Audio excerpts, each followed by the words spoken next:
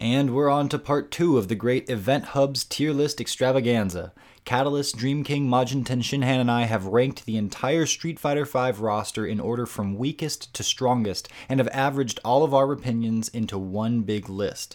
Last week we spoke on the bottom 10 as we organized characters 35 through 26, and this time we're tackling the middle of the pack with characters 25 all the way down to 11. There's plenty to get to, so we're going to jump right on into it, but before we do that, I just wanted to remind you to please subscribe to us, follow us on iTunes, leave us a review. It means a lot. Tell your friends, and without any further ado, let's jump in.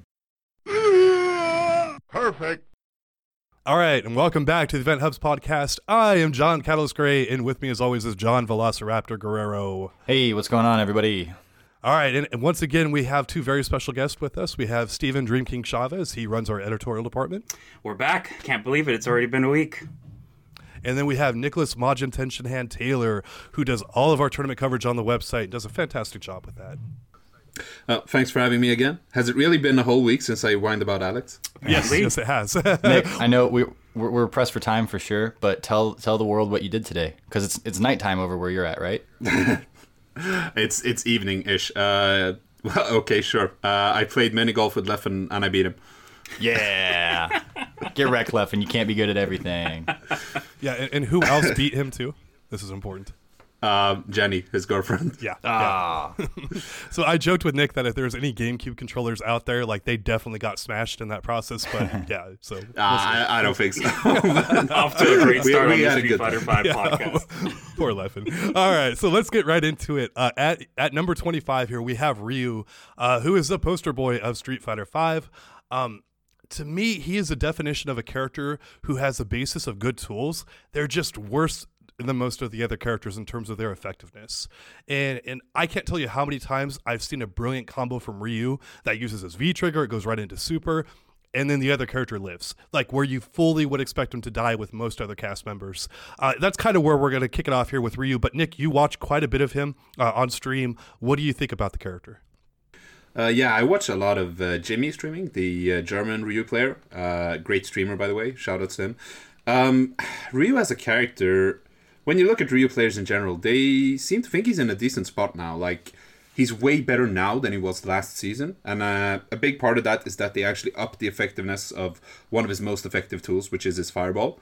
Problem is that Street Fighter V doesn't really let Fireball play like shine that much, right? You got to be really, really good before it matters.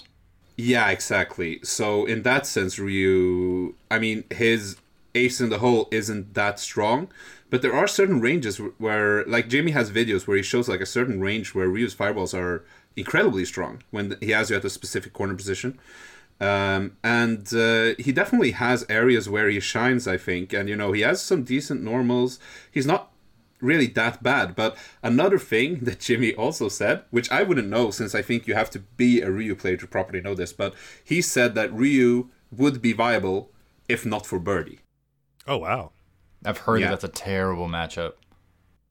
Yeah, apparently that matchup specifically makes it so, according to Jimmy, and probably several other Ryu players, because I know a lot of people hate the matchup, but according to Jimmy, he said that if Birdie wasn't in the game, then Ryu would be viable. Not even if Birdie wasn't in the game, but also because Birdie is such a common tournament pick. You know? Okay. If it was if he lost to Falke, then maybe you wouldn't have to care, right? But when it's a character that's actually that common in tournament, sooner or later you're going to run into him. And it sounded like it's practically an unwinnable matchup, while Ryu can do fine against pretty much everyone else, even if he loses the matchup. What is it about Birdie that really gives him that much trouble? Is it just that's what I was thinking about. And you said that you didn't have the direct experience with it, right? You were just taking Jimmy's word for it, Nick? Yeah, and I haven't watched his full explanation, but just based off what I know about Birdie, I would assume that the two main things are Birdie's extremely oppressive normals, since those would stop Ryu in his tracks. It's footsies, and yeah. Yeah, and also his bullhorn, because, you know, at a lot of ranges, he's just going to be able to drop a button, and then he'll stop your fireball. Yeah, and then also those two the EX Dolphin Dive on reaction to fireballs too. I mean, that's gonna that's gonna have to like stop Ryu in his tracks. Like it's like, okay, well, I can't throw fireballs from mid range. That's like my number one strength, or should be at least, and I can't do it. So Yeah, so then you have to relying on his normals, and while Ryu doesn't necessarily have terrible normals, Birdie has exceptional normals. Right. So I think that is probably why Ryu players think it's such a terrible matchup, because his most valuable tool gets completely shut out, and he can't actually contend with what he has left. Right. Yeah, I look at Ryu, and I've already mentioned his damage, and it does seem like it's a good bit lower than it should be. And I look back at season 1, and it's like this guy, like his damage was too strong back then, and ended up being a great character. And it feels like that's kind of like the one thing he's missing now. Like I never really hear people say like his tool set feels incomplete anymore, right? Maybe his V triggers, like those actually kind of feel incomplete in terms of how they're implemented. Because I mean, the joke is like you throw half a fireball, and like that's it. Like your V trigger 1 is gone. And I don't know. It's so. I also think that we would see more of Ryu if Akuma was not so dominant. That is something I've heard quite a bit. I mean, this is one of the most popular characters in Street Fighter history, and the fact that he's got pretty abysmal representation in tournament, that's rough. Like that, you should be seeing Ryu players like here and there. And again, I think Akuma's really taking that spot. And I actually equate it to like, if you're going to pull money out of an ATM, just like how effective Ryu is, right? You go to grab $20 for food, right? The ATM gives you $15 instead. That's Ryu. It's like, hey, what? I expected more, and like you got 15. And it's like, damn it. Okay, well, I mean, it's still money, but it's less of what you would expect. Yeah. So would it be better if he had higher damage output? Because I'm very hesitant to give anybody more damage ever. I feel like I would appreciate more that they have a tool that is useful that they can use to beat the other person, as opposed to if this particular tool hits, it's going to do more damage. Yeah, I think the main thing would be that Akuma kind of overshadows Ryu in every aspect except fireballs. And even then, you could argue the air fireballs kind of cover that. But if we're looking at grounded fireballs, then Ryu is probably more solid than Akuma. But again, fireballs aren't that good in Street Fighter V. So the only area where Ryu actually outshines Akuma is an area that isn't great. So I think you would have to give Ryu some area where he outshines Akuma outside of the fireballs. Or even has a tool that Akuma doesn't, which almost feels like it doesn't exist. But, something. And then, I mean, sure, damage is one option, but that would kind of kill Akuma in exchange, wouldn't it? I mean, Akuma's got air fireballs. Like, to me, and the demon flip and all that kind of stuff, like, that's why you play Akuma, is you have those great options. Akuma has a tool for everything, and they're all great. I think that if you up Ryu's damage, I think you just make everything he does more effective. That's, generally the premise of it, right? And I look at the character, I actually see his tools as being fairly decent, like all around. It's like, I don't look at like a lot of matchups and say, oh, he doesn't have a tool to work with that. It's just like his tool is not that good. That's kind of how I look at it. And again, I'll go back to Rose in Ultra Street Fighter 4. She was a low tier character before that game, and then they buffed her damage, and she ended up being like, some argue like a top 10 character somewhere around there, right? She won Evo. So definitely a very good character. And that's kind of like where I feel like with Ryu is like, yeah, just up his damage a bit. Like give him more on his anti-airs, give him more maybe on his fireball, like make that stuff just a tad bit better, and I think he would jump up a bit more. Yeah, Catalyst, you mentioned earlier that Ryu doesn't show up that much in tournament, but it's weird because the inverse of that is, the online rankings where he's super prominent, and it's pretty interesting to see that this character is really not that great overall, but man, people love playing him online. I mean, he's usually top 3, usually top 1 actually in the Capcom's the online monthly usage rankings and stuff like that, and it's pretty interesting to see that despite him not being that great, he's still used a lot online, like so much. Well, I think that's accounted for by the fact that a lot of people that just jump in and that either haven't played the game at all or the franchise at all, or just super just very beginning level players, and then even all of like the earlier ranks. A lot of these characters are not going to thrive based on their tier. They're going to thrive based on which, just who wants to pick them, because you're not seeing Akuma played at the top level. You're not seeing Abigail played at the top level. You're not seeing Ryu, all of that stuff. So at the lower levels, those tier lists don't matter as much. And so Ryu is probably the most recognizable face in fighting games, save for maybe like a Scorpion or something like that. And so people are going to gravitate towards him. They're going to like, oh, I remember this character from when I saw it when I was a kid or whatever, stuff like that. Right. But I think most of the lower ranked players online or not most of them, but like a lot of the in the lower ranked players, which is probably a massive portion of what that particular sample is taking from, are going to pick Ryu or characters like that, Chun-Li, Ryu, Ken, the ones that they recognize, and that's going to be a huge popularity factor for the character. So I think that's why you're seeing the discrepancy there. Right. And John, Raptor, just to piggyback on that, both you and I have quite a few points in ranked matches, and when we run across a Ryu player, you know that guy's real good, right? Like you, at least that's how it is for me. Is it that way for you? They're usually halfway decent. They know what they're doing. If they get you in a knockdown, they're probably doing some kind of a setup that you may or may not have seen before, just because how often do you play against Ryu these days, right? I mean, I used to play the character, and I forgot most of what he's even capable of, and that was in Season 1, so maybe that's all changed at this point. But yeah, it's similar to like when you see a Jury. When you see one of these lower tier characters up in like the Master and the Diamond ranks, then you know that whoever's using them knows what they're doing. Yeah, and so I feel he's a very explored character. I think, you know, people have gotten most of the mileage they're going to get out of him, and then it's like you're running across players who really know what they're doing, and they pretty much love the character, and they don't mind losing so much, and they're playing him. And I mean, that speaks volumes to me. Like having him right here outside of our, you know, bottom 10, that's pretty fair. Like 25th overall is like, yeah, he doesn't have a lot going for him that we can like fall back on beyond like, I think he can do okay if we knock the other Shotos down, and if he had more damage, and if he had this and he had that, it's like, yeah, he's kind of whatever. Yeah, if I were Capcom at this point and I did a balance patch, if he is indeed where we're putting him right now, and obviously I agree with that for the most part, I think that just one decent buff and let's see where things go would be fair, because he'll probably climb up a little bit, and that would be a good thing. But you don't want to break the character, so maybe give him some more damage on an uppercut or something like that, or a better follow-up. One thing, and I think maybe you see him climb to a little bit better of a spot. But that's the kind of tweak I would give him. Right. So next up here at 24th, we have Abigail. And this character made me and many, many, many other players very salty and angry pretty much continuously. It's someone that Steven played like religiously in Season 3, and he got knocked down here also a good before bit. Season 3. Let's point that out really right from the start. I played him since he was released in Season 2, so don't just say I'm a Season 3 Abigail Here's a player. disclaimer, guys. Whenever Abigail comes up, Catalyst and Dream King rip each other's throats out, so buckle up for this next 10 minutes. Yeah, so actually on that note, so I've already kicked off the pain a little bit here, so I'll go ahead and turn it right over to Steven since he made the character.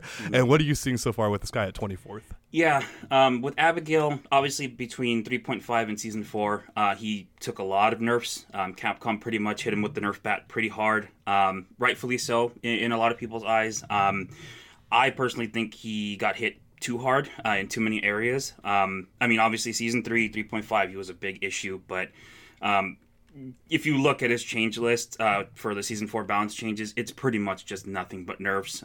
They gave him a new traditional sweep with the down back heavy kick, which is okay, I guess. I mean, it's a cool tool to have, but it's, you know, in light of all the nerfs that he got, it's just, yeah, it's a pain. For me, it's, you know, playing that character, I personally think that he's probably the worst iteration he's been since his inception.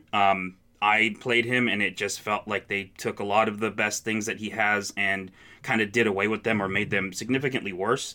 He has trouble getting in. A harder time getting in, a harder time staying in.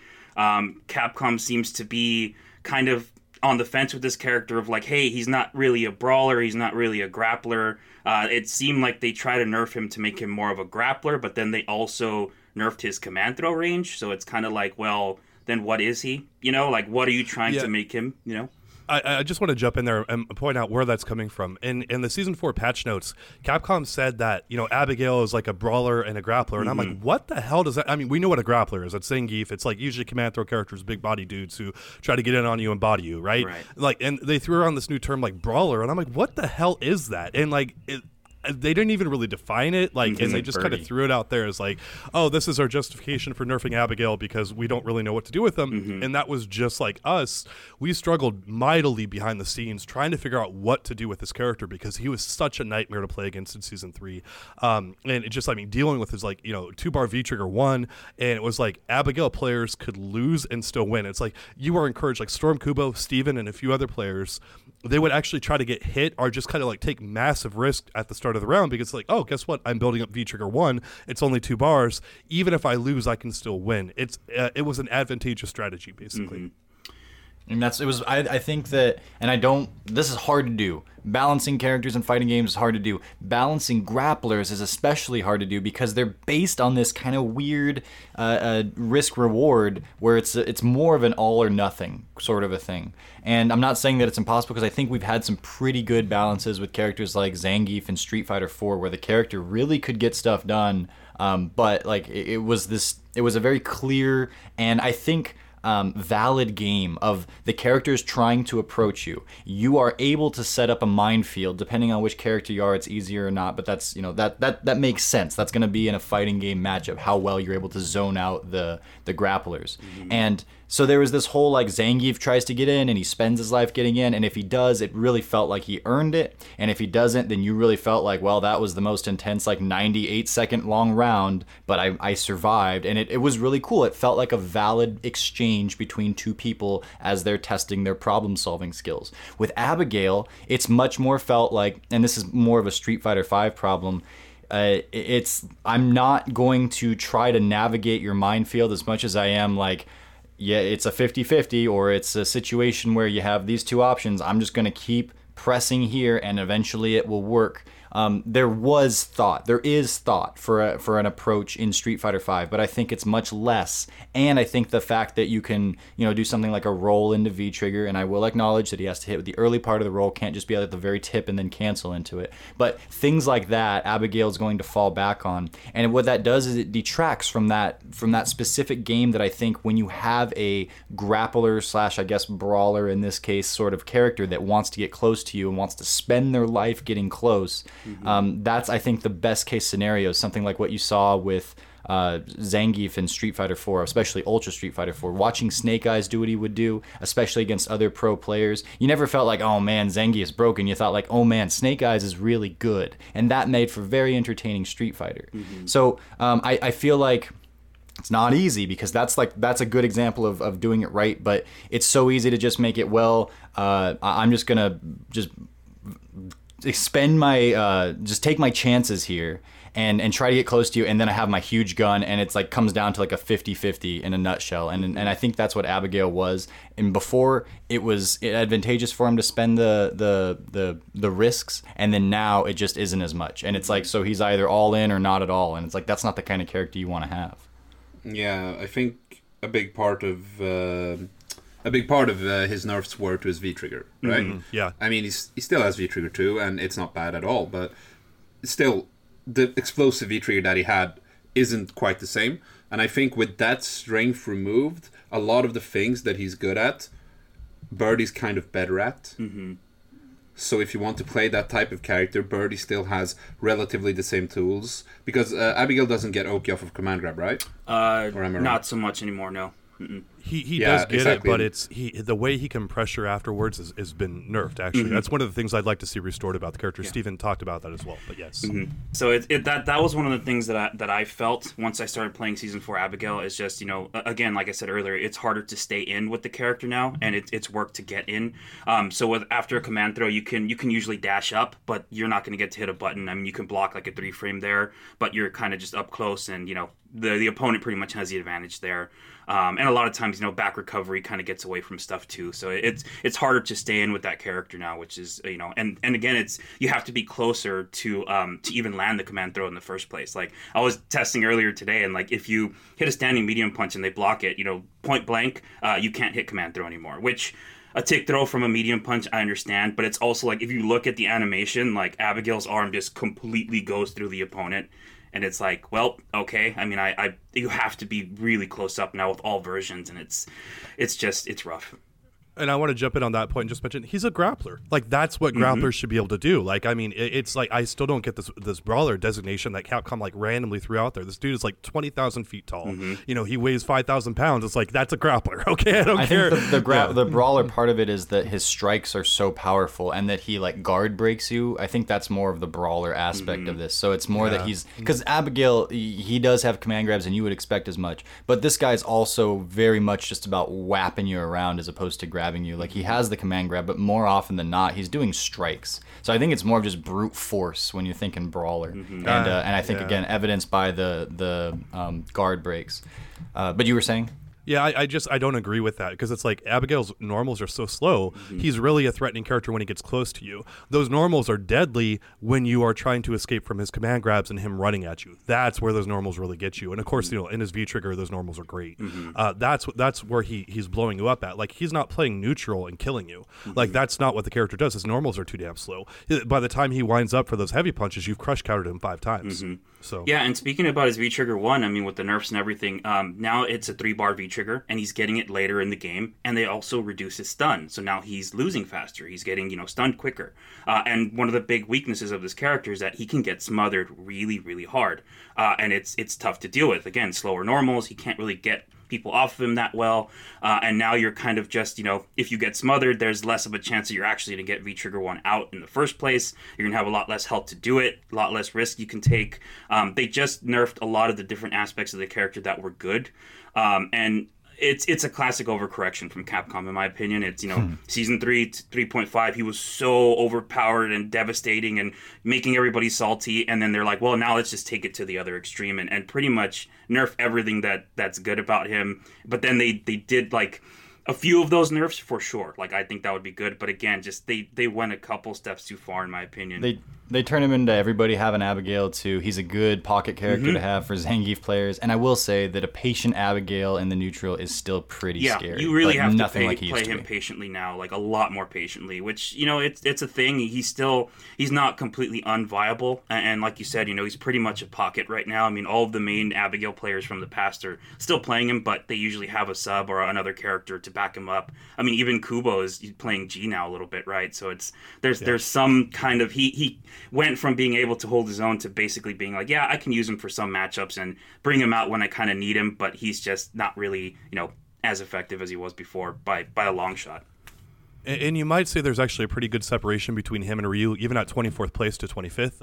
And that is because Itazan, Storm Kubo, Cool Kid, and Punko, they're all still using this character. Mm-hmm. Even Problem X actually busted him out at Combo Breaker in the Grand Finals again. You are still seeing this character in tournament where Ryu is very, very rare. Mm-hmm. And I mean, this might, kind of define like the point of like tournament like commonality or whatever the word would be, right? Mm-hmm. Where you're actually seeing these characters now in tournament, and I think that's kind of where Abigail falls at this point in time. Mm-hmm. So moving on, now we have at 23 we have Dhalsim. This is a character who feels like he's barely evolved since the release of Street Fighter V. If we had a version select of the game outside of V-Trigger 2, I'd be hard-pressed to spot many differences between how Dhalsim players fought previously and what they do now. I'd be like, yeah, is that a Season 1 Dhalsim? Like, it just literally, it feels like that with the character. I'm not saying he got 0 changes. I know he's got like a new normal and a few other things, but this is how little it feels like the changes have impacted him. I think Dhalsim could actually be decently formidable in the right hands. His drill pressure, his traps, and such are all good. As he usually has been the case with the character, though, is that he falls apart heavily once you get in on him. And that is the meta of Street Fighter V. And so not only is he fighting against the player, he's fighting against the meta of the overall game to try to stay ahead. And it's like, yeah, you can see people do damage with this character, but damn, is it hard to stay on top of stuff. You have to juggle so much more than many other players do, or characters do, and it's just like, yeah, this is like, I feel like this is a really good spot for the character. He's capable, but he's not great. But how do you guys feel? I think a big thing for Dhalsim is his Yoga Teleport. I'm not entirely sure, but I think in 4 it had full invulnerability. I don't remember, but anyway, in 5 it has invulnerability from frame 1 against everything except grabs, and I think it has grab invul from frame 5 or frame 6.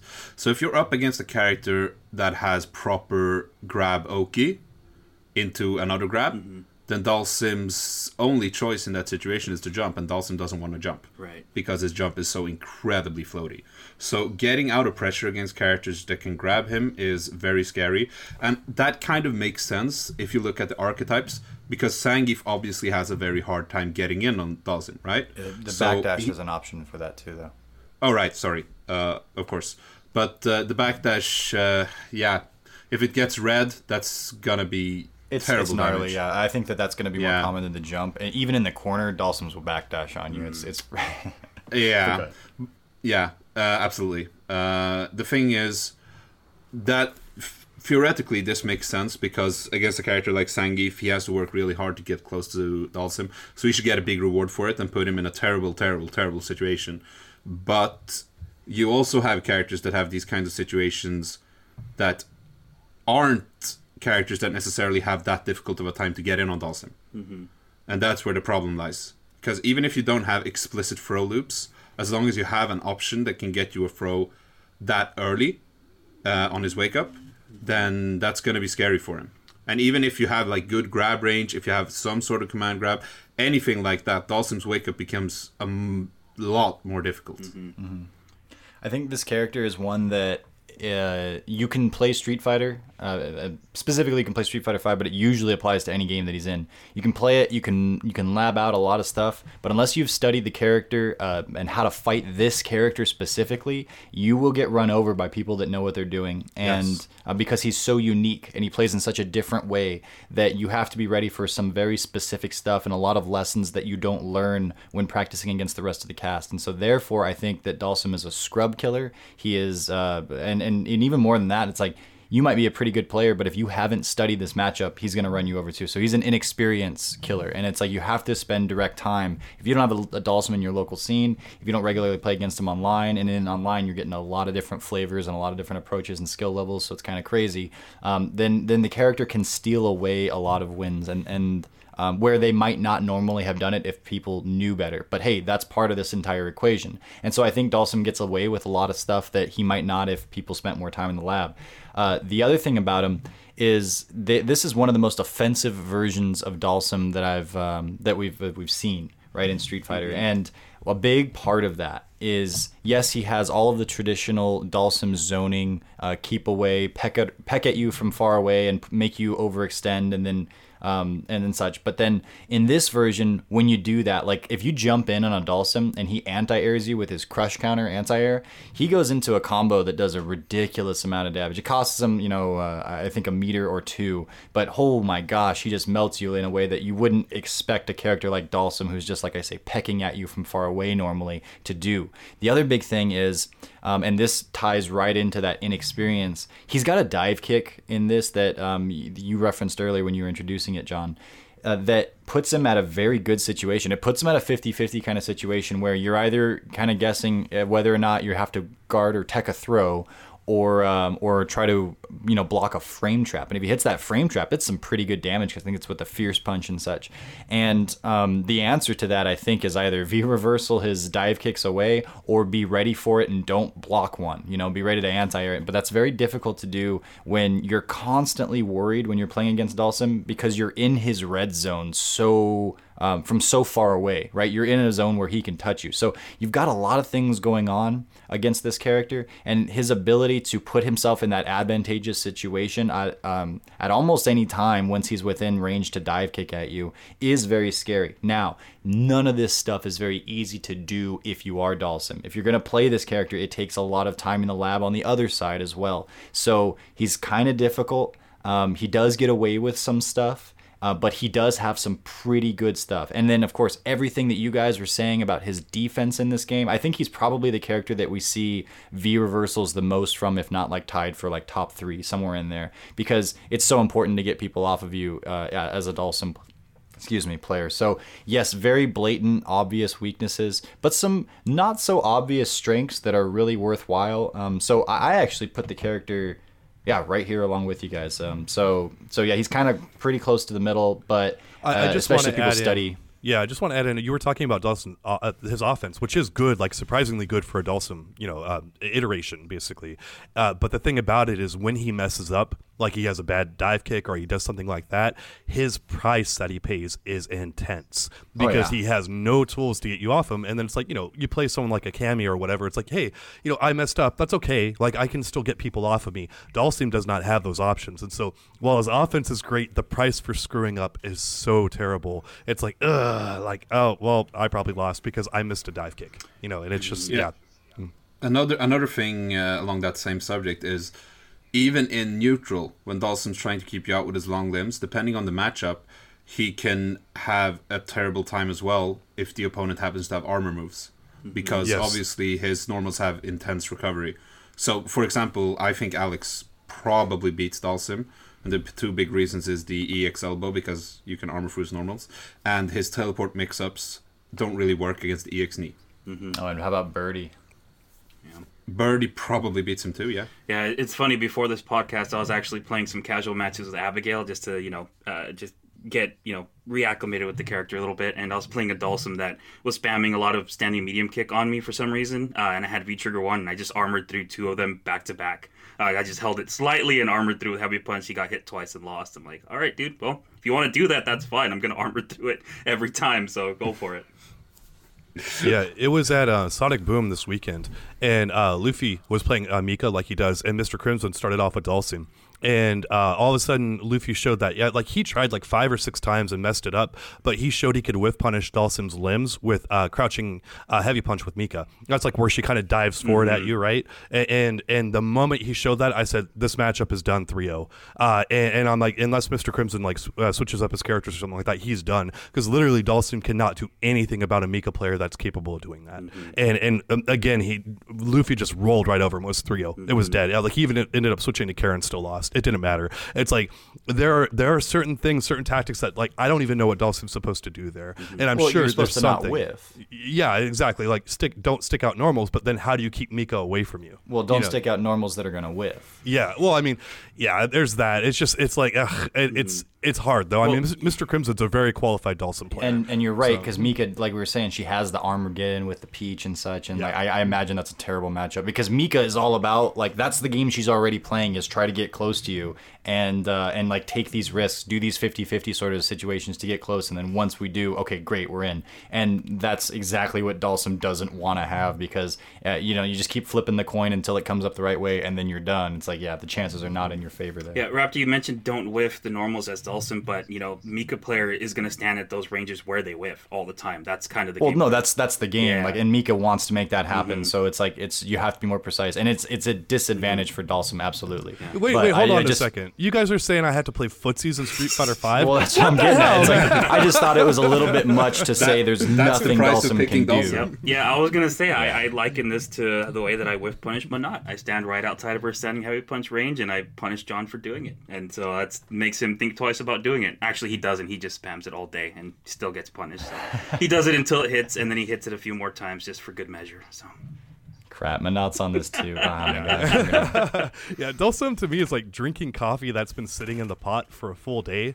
It's bitter and it's kind of gross, and you really know you should make a fresh pot, but you're like, it still works. This will get the job done. Yeah, it still works. It's like, I need an everyday comparison to an inanimate object for each of these characters from John going forward. You got Ryu, the crappy ATM, and Dhalsim, the crappy coffee.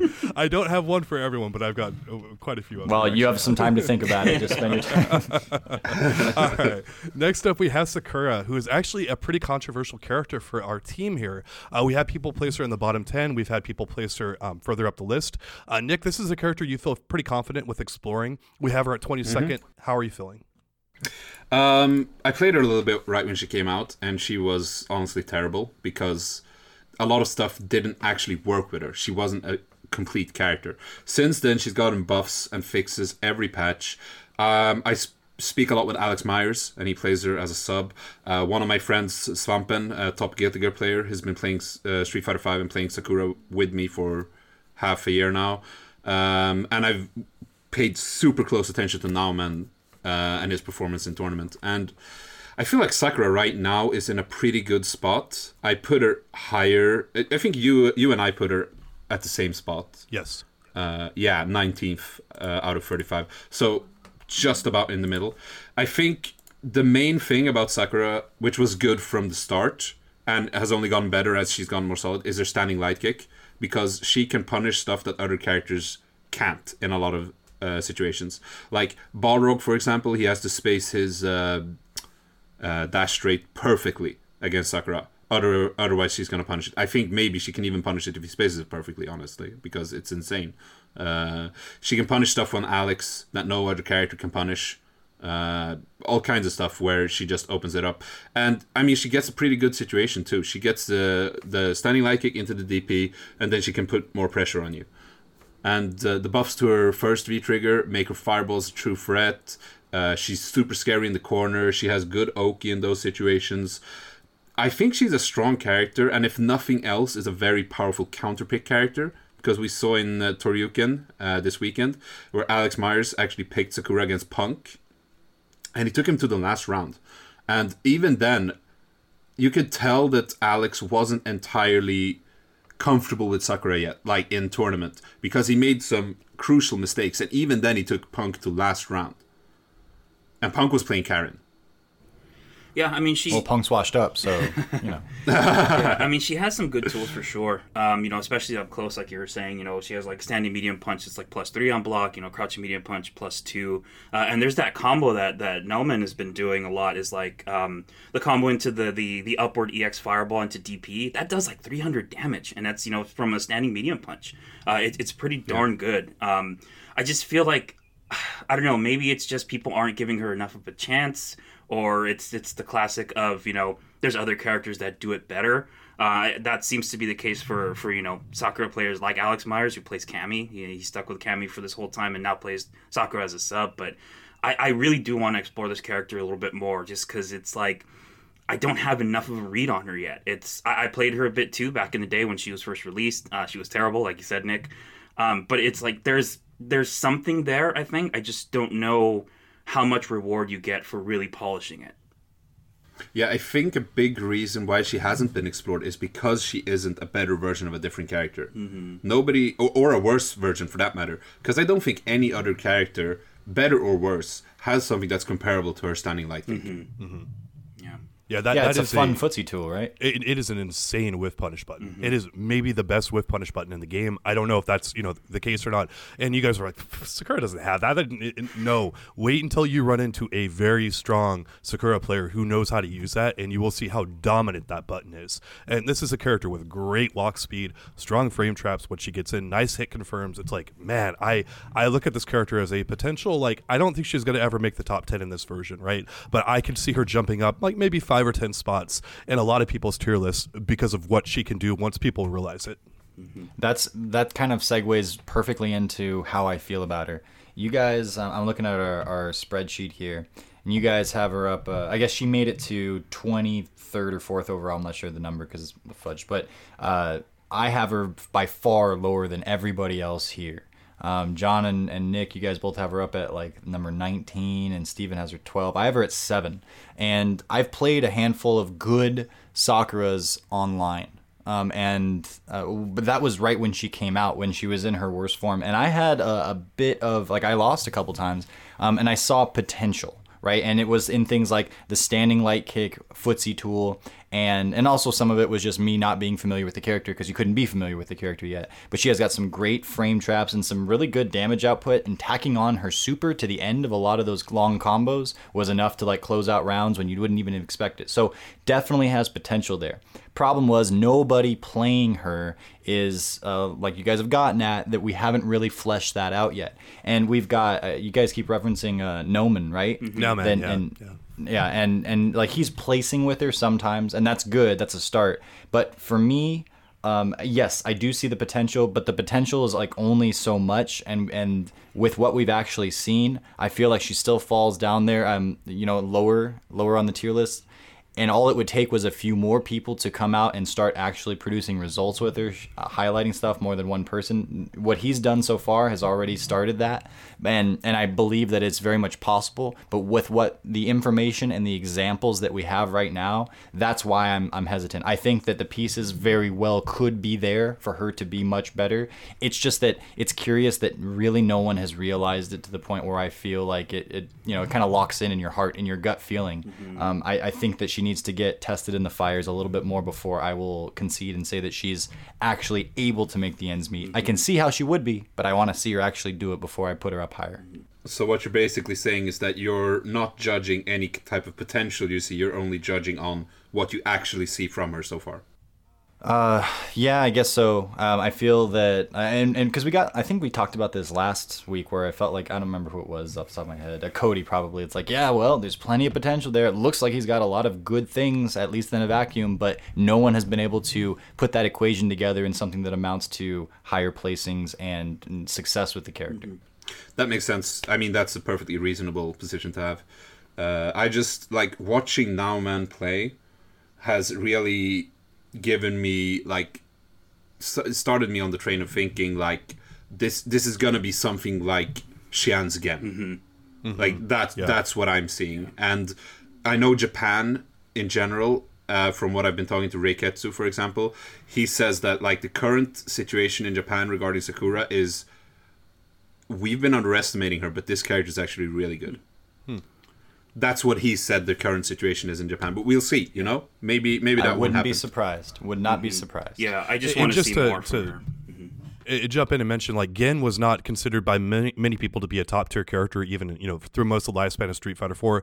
Cien won Evo with him, but he was still like generally considered kind of like outside of like that upper tier, top tier type stuff. He was like just kind of right below it by the people in the know. Like Justin Wong had him out there. A few other people had him like kind of like an A tier rating, and then like A plus S, above it type stuff. So he was pretty good. And Nick, is that kind of where you're seeing like most people like put her at right now in the circles in Japan? Yeah, I think what we're seeing from Sakura right now is people putting her around upper, mid, possibly even high tier. And I don't think she's going to go higher than that either. Like, even if Nauman wins Evo, that's not going to make her into a top tier. That's just going to show that the character clearly can compete. And to clearly be able to compete, I don't think you necessarily need to be higher than upper mid. Yeah. So I want to trash the character a little bit because like we're hyping her up a lot, and just say like what her problems are. Well, she doesn't have very many YOLO options for getting in. Like you look at a character like a Cammy and it's like, guess what? I'm going to dive kick you at some point to get in. We mentioned Sakura's standing light kick being a great whiff punish button, but that means getting in range and getting someone to throw out normals consistently so you can whiff punish them to get in. That's what Sakura is highly relying on. It's just when you have so many characters in this game that can just kind of get in at will and just stay there, like that is a big advantage to have, and it's like most of the top tier characters have that going for them. So I wouldn't compare her neutral to being as bad as like Kage, for example, because one, I think her anti-air game is terrific. Her crouching heavy punch is really good, covers a lot of range, and then she has like jump medium punch into hurricane kick, and it's a really good damage. I think she gets a little bit of Oki off of it. Like she's got good options to mix up her anti-air, so she's kind of like using her walk speed constantly and good anti-air game to walk people down, but again, that doesn't compete with EX Chariot Tackle, that goes right into V-Trigger and all that kind of stuff. That she just doesn't have that, and that's where I think she kind of falls down a little bit here. There it is. Yeah, and she has her Visco is like the Sakura Otoshi, right? Where she does the flip in and she has like the dive kick, but it's so slow, man. It's so slow and floaty. And her animations are whack. Dude, I was about to get into that since we're trashing the character. I will say that I think one of the things she does best in the game is being janky as all hell, dude. I don't know, man. Just her animations look so weird. She looks kind of weird on the character select screen. I was talking to Catalyst earlier about it. I'm like, dude, I don't know. Whenever I see that character in action, I'm just like, I kind of, reel back a little bit. Like, damn, why does it look like that? Like her. If I take my glasses off, she looks like just a awkward ball of weird elbows. She looks like. Do you know how in like Street Fighter 4 where they would do those body swap mods where they'd make like Zangief into like Chun-Li's body and it's all weird and disproportioned and like their arms are sticking out and stuff. It's all stiff. That's what she looks like to me in this game. Like maybe not as bad, but man, that's what it reminds me of. She must be an alien. Shout outs to Black Oak Shinomi. Hope you listen to this. All right, so we'll move on next here to 21st, and that would be Sagat. I appear to be the biggest Sagat believer here on staff, and I actually think this guy is a bit underrated. I think he has solid matchups against people who do well, like Akuma. I think he does well against him, I should say, but he also gets wrecked by characters like Menat. Sagat has traditionally bodied grapplers, and Street Fighter V is not an exception to that.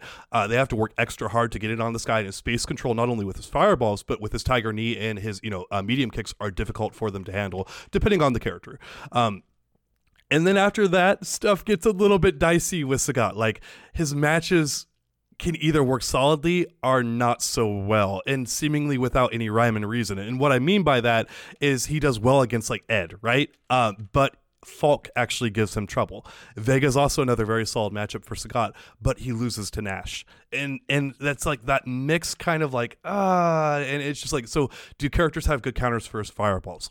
And a lot of characters actually have great counters for it. That's what a big deal is for Sagat overall. And then how well do they control that mid-range? And so characters you would think that he does well against, he just kind of falls apart. Not falls apart, but he doesn't do as well with. And that ends up being a bit of a thing. But he is a character that we've talked about, some people being very well explored. I actually figure he's fairly undiscovered territory, and especially with the re-emphasis on footsies and zoning that we have now in Season 4 of Street Fighter V with the input delay. I feel like he's a character that could jump up a bit. I'm not saying a lot. I'm not saying he's going to be, I don't think there's any chance in hell, I'll go on the record and say, I don't think he'll ever be a top tier character with this version of Sagat. But I do think he could jump up about 5 spots, 4 spots, somewhere around there, because I think he's a bit underappreciated. Yeah, I definitely agree on that. Since his release, I've felt that Sagat was underrated, because a lot of people were saying he was really bad when he came out, and I definitely didn't agree with that. Apparently, you believe in him even more than I do.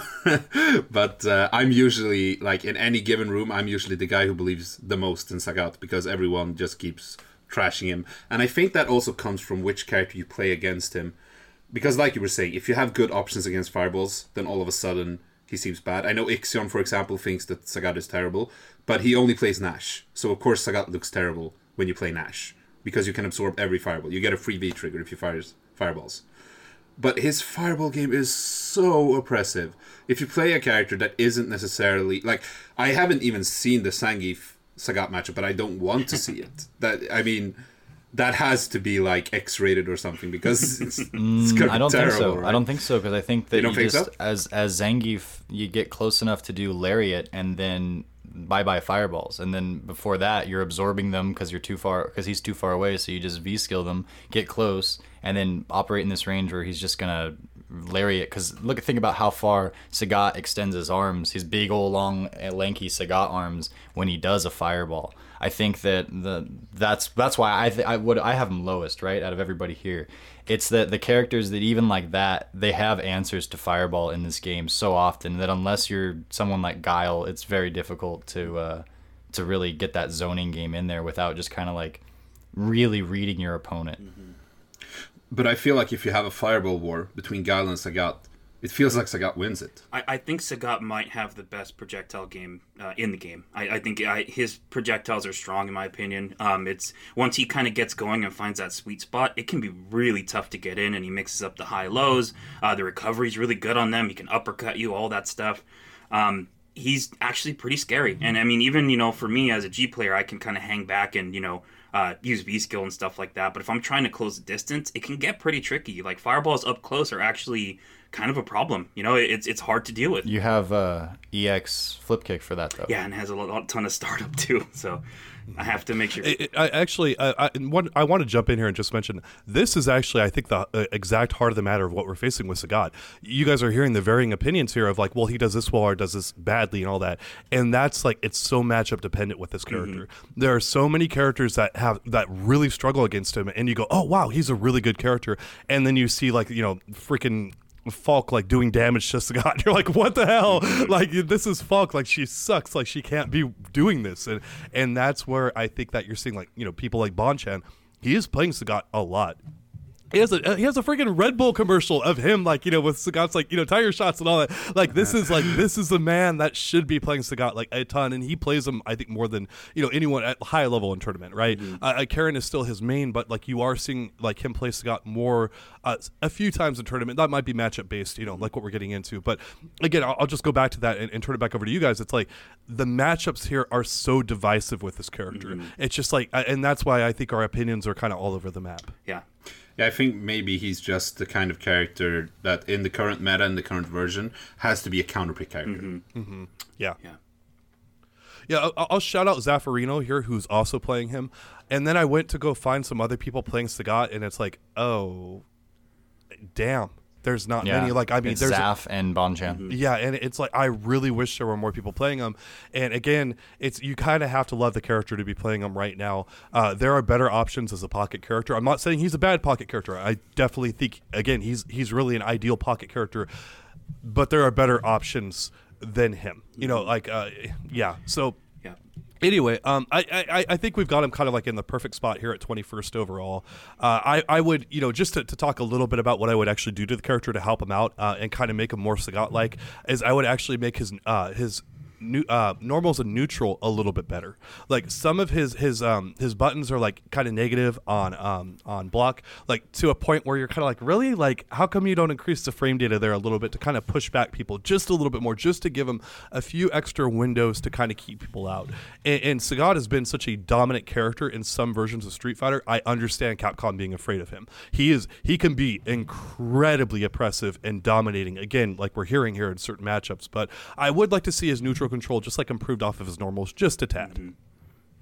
I'd like to see his standing light kick, which is actually very similar to Sakura's because of how big he is. It's got really good range for how far out in front of him it reaches and how quick it is. But if you're whiff punishing with it, which you absolutely can, you like to cancel into DP or Tiger Knee with it, but you have to be relatively close in order for those to connect. I would say that if Sagat can whiff punish with his standing light kick, that he should get something more consistently off of it. Maybe knee or maybe if he can do his uppercut. Maybe only if it's V-skill uppercut, so it's not too oppressive, but something like that to give him an answer when he's at that like sweep range where he can't throw fireballs, and it's fairly scary. All right, so next up here at 20th we have Ken. I actually had this guy in the bottom 10. And I the reason I had this is because a bunch of people who formerly played this character dropped him. Now you still see him here and there. Ceroblast, who we're going to talk about a good bit in this segment, still plays him. So does Momochi. But this is one of the most popular characters in the entire franchise, and he's rare to see. Big Bird and Takamura dropped him, and so have other people who used him as a main. And anyone who gets that many people to drop him, in my opinion, has to drop a good bit on our tier list. Not saying he's unfair to have at 20th. I think he's a little bit worse than this. Again, he suffers from the Akuma disease that a lot of other Shotos do as well. It's like, why play Ken when you can play Akuma? That's exactly what I was thinking. Too. Yeah, it's a Shota disease in this game. It's like Akuma's just that good, right? But he's a story for another time. But it's why play thoughtful, calculated Ken when you could play Akuma. Mm-hmm. But if you want to play, hold on a second. Here comes the V skill. Yeah, I won't get ahead. Thoughtful and calculated Ken. Wait, who plays that? Which is why no one plays him anymore because that's not how the character tends to play. It's like, and if you do play that way, jump on the Akuma train. I feel like Chris Tatarian played him kind of that way. Yeah, he wanted to, and that's one of the reasons why Chris and Brent and all of those guys were so pissed about this character for so long, because they want to play that game, and this character is not designed to play that game in Street Fighter V. He's designed to do something and 50-50 up in your face, roll the dice, set everything on fire. Hopefully it's your opponent that's on fire and not you, and that's just not going to translate to wins. And I gotta say, hats off to Chris for getting as far as he has. He's made Capcom Cup twice with this character, and he's beaten Momochi, I think, in the mirror match. It's like he's stuck out with this character for as long as possible, and I know how much he tends to practice and grind and such, and what he wants out of this character. So like, I get it. I totally get it, but that's just not what Ken has been. But on that same thing, it's like what I've said before about Blanca, how he's just get in and do 50-50s. That's going to get you somewhere around the middle of the tier list, because sometimes it works out and sometimes it doesn't. But in Street Fighter V, when it doesn't, man, that hurts, because you're getting crush countered, you're getting counter hit, things like that. So maybe a little bit worse than mid tier if that's your total game plan, and that's what it feels like for Ken. Yeah, Ken's the type of character that when I play him online, I get hit with stuff, and I'm just like, man, how did that hit me? Like, I think he's one of the best characters at doing that to me, where I'm just sitting there like, how in the hell did that actually hit me? Like, I can't believe it. I was looking for it, I expected it, and I still got tagged with it, and now I'm taking all my points. And then I think he's pretty effective in online play. I think that's where one of his strengths lies, and it's just he's got some tools there. But yeah, for me, that's my best experience with him. I'm just like, dude, I get rolled by that stupid character online, and I hate it. So it's not an enjoyable experience for the Ken player. It's not an enjoyable experience for the person playing the Ken player, but it is great for the audience. When Ceroblast is out there doing like full screen Tatsu into light DP, and it works 7 times in a row against Problem X, and you're just like, what's going on? Everyone's brain has been replaced with a little monkey on a unicycle, and it's like, well, here we go. I feel like that sounds to me like the most fun you can have when playing a character. I know. It's fun for everyone else watching. Dude, I think it's fun for the person playing Ken too. Yeah, exactly. I think Ceroblast is having a blast. Yeah, exactly. He's enjoying himself. Dude, it's like I take huge issue with that, man. Like his YOLO game is so strong. Like I'm so amazed that Ceroblast, like, he's playing some of the best players on the planet, and he's making them panic. They're like looking at him like, "What are you gonna do?" And it's like, dude, like he's so good at being. I don't even know. But he fits Ken to a T. That's Ken, dude. Like that's what he does as a character. Like they give him a run mechanic that's unsafe, that runs at the other player, and that's his core mechanic. That's what Capcom did to him. Like this is a character that's supposed to be YOLO. He can do like 15 Dragon Punches in a combo, and they all hit. They all land and do damage. They do like 5 damage by that point, but that's what he is. It's like, dude, like this is how they design the character, and if that's not Ken, like I don't like. What are you doing? Like that is what Ken should be. He's not calculated. He's a crazy son of a gun, and like that's what I want to see when I see Ken up on screen. When you try to play calculated with him, it all falls apart, and you get mad and you hate your life. I think that if you ever seen that movie Eternal Sunshine of the Spotless Mind, where they can cherry pick and grab specific memories and delete them, I bet true Ken players, Ceroblast leading the charge right now, every single night they have the memory of whatever happened today in their Ken matches wiped away so they can go in with a fresh slate every single time. Oh man, where do I sign up for that service? Man. I want to take all of my losses to Ken and get rid of them. Yeah, I love it because like Momochi is so calculated and defensive and all that kind of stuff, and then like, but he plays Ken, and so you know the YOLO is coming out, and like Yolochi, that's like his nickname, right? It's like, oh man, and like, and it's like I just love seeing a player that like he's so respected, he's just so thoughtful, like he's teaching a bunch of other people, and just watching him go crazy in the middle of a match, it's like, dude, I love you so much for this right now. It's like it's so much is on the line, and it's like, yeah, I kind of at this moment in time, because I'm playing Ken, I don't care. I just don't care. Yeah. So, but when you compare it to when he was playing Ken in Ultra Street Fighter 4, I think back to the Capcom Cup that he won when it was Street Fighter 4, right, in San Francisco, and like I'm picturing that Ken, like the first thing I think about it, and it's in his traditional green costume that he would always use. He's like spacing things out with the pokey standing medium kick, you know, that cancel, and like really calculating, trying to get you to jump so he can DP you and then go in and like have an earned approach where then he gets to do his offense and such. But when I picture a Street Fighter 5 Ken, Momochi or whomever, it's the first thing you think of is run, and then the second or third thing you think of is like jump and EX Tatsu win, and just all these like you're going at YOLO approaches where it's I hope that they're not ready for this, and that feels a little cheap compared to the previous calculated Ken. Yeah, I feel like Ken in Street Fighter 5 is very, very fitting for Street Fighter 5. Yeah.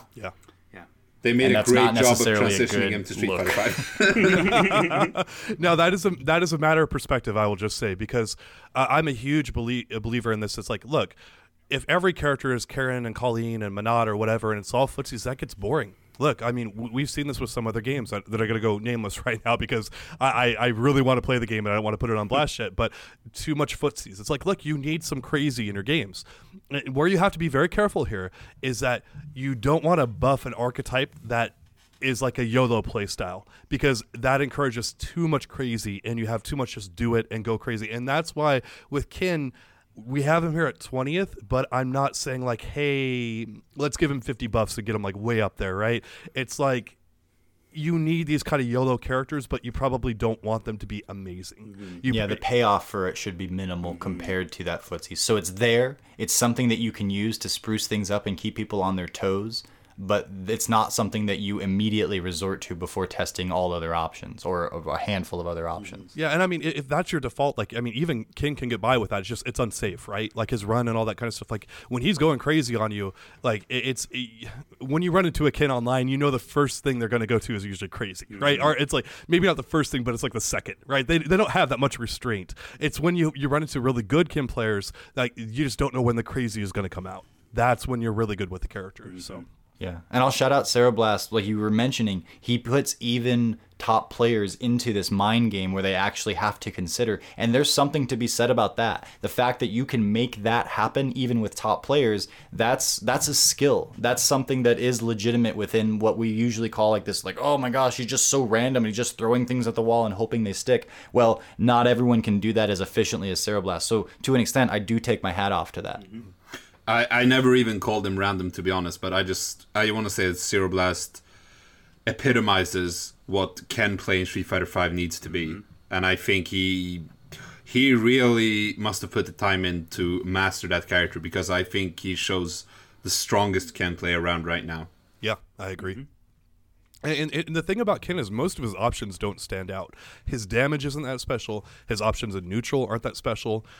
His tools are mostly average or below average. I mean, this is not a good combination for a character in this game. Like, he just doesn't stand out to me. The one thing that stands out is, like, yeah, when he goes crazy, you have to hold that. Like, you really have to hold that pressure. And it's like, well, you have to play to your strengths in this game. Like, if you're playing to your weaknesses or stuff that's, like, you know, below average or whatever, you're going to fail.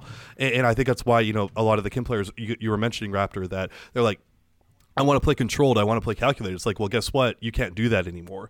And there it is. So, again, I don't think Ken's designs, the way he's designed and his tools are inherently problematic. He's just a bit too weak overall in this version of the game. It could use some general improvements. But, again, how do you improve this guy without driving everyone insane? Mm-hmm. Like, what do you do here? It's like, it's hard. Very hard. Yeah. Give him armor moves. That's what you do. Oh God! Like armor his DP or something like that, right? Like armored run.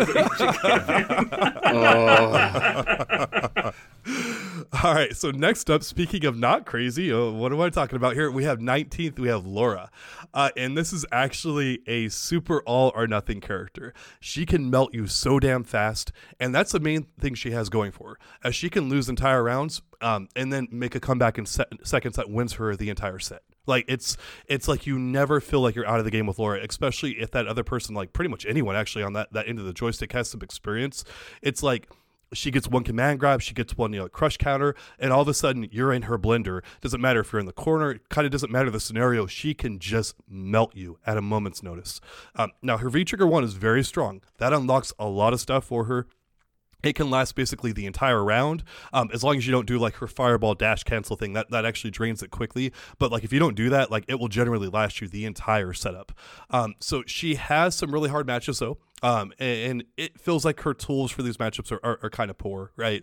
Like trying to handle Bison, Rashid, Guile, and a few others. Like she doesn't have a great ability to consistently get in on them or play footsies with them. And she has to rely on her just kind of ability to like get that correct guess or two and just melt you.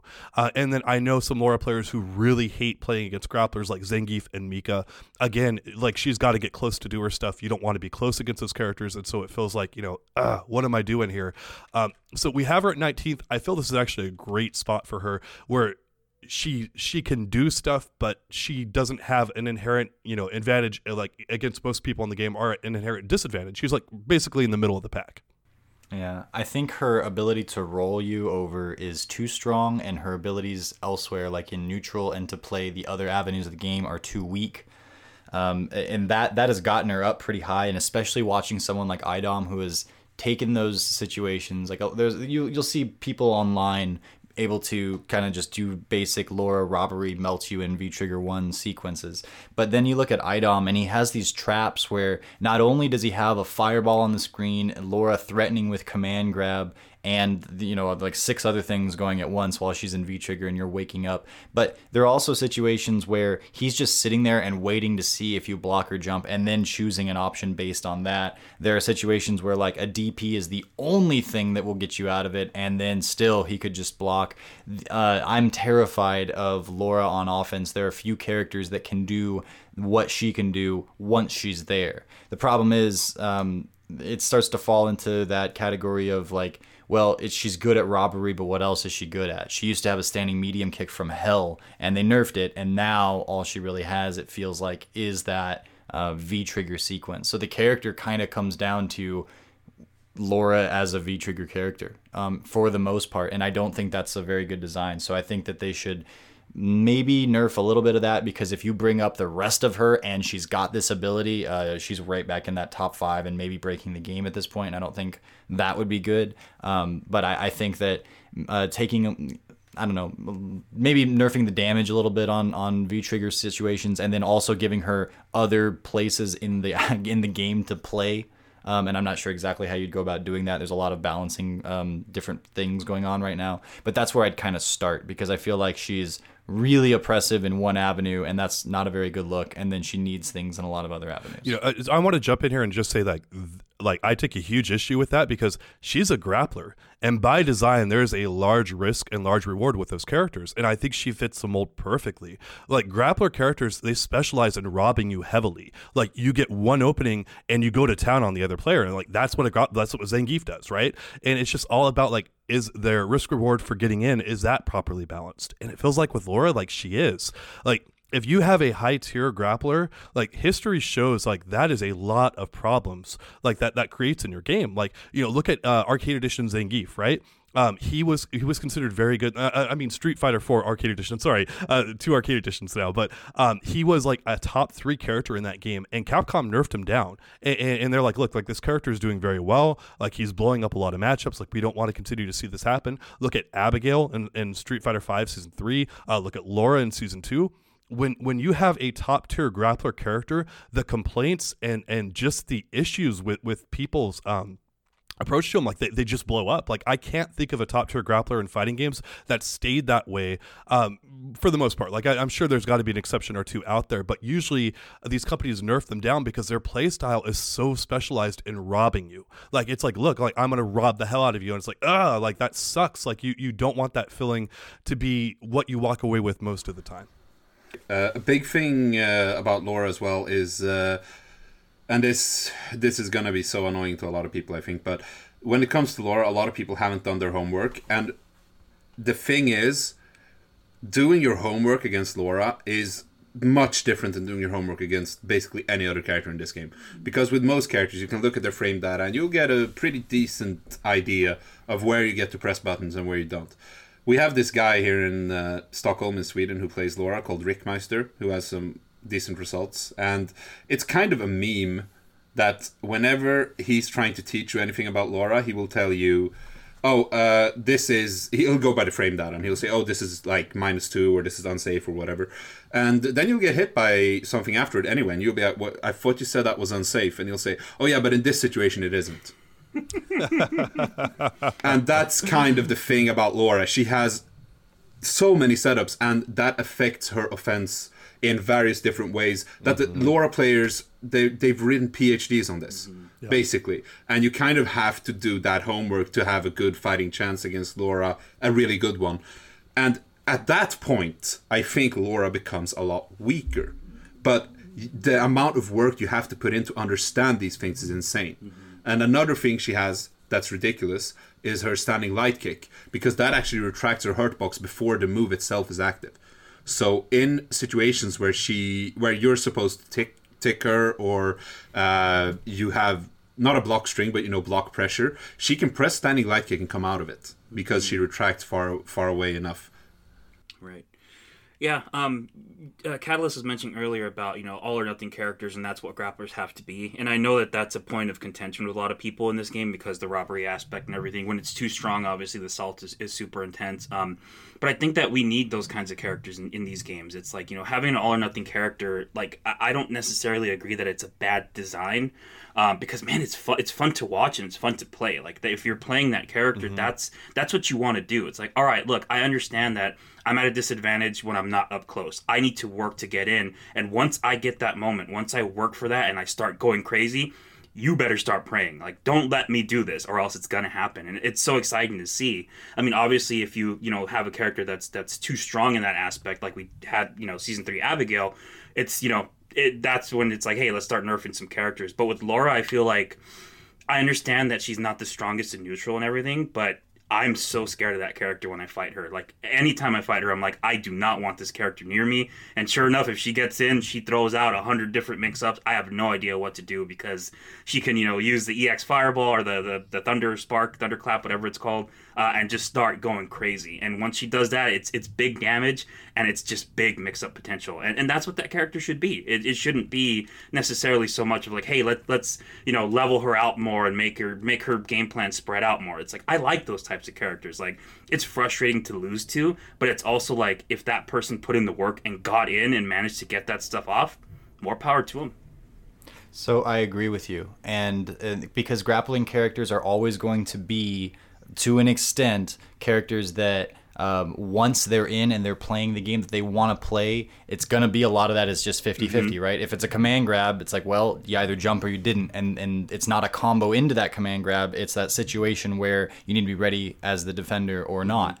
And so you're right. But I think the big thing to keep them still in that realm or in that bubble of like valid back and forth prove that you earned this victory play is the fact that they can't do that until they have earned that situation. So once the situation is there, you're not earning as much. It's more like guessing and probably in the grappler's favor. But the whole thing about it is, well, they got to earn their ability to get close to you in the first place. And what Street Fighter V does in a lot of these kind of situations is that it gives V-trigger cancels. So you don't have to, like, once you have V-trigger, you get close enough to stick out a normal or whatever. It depends on your character. If you're a Kuma, like, you just throw your fireball and you activate because you're a dick.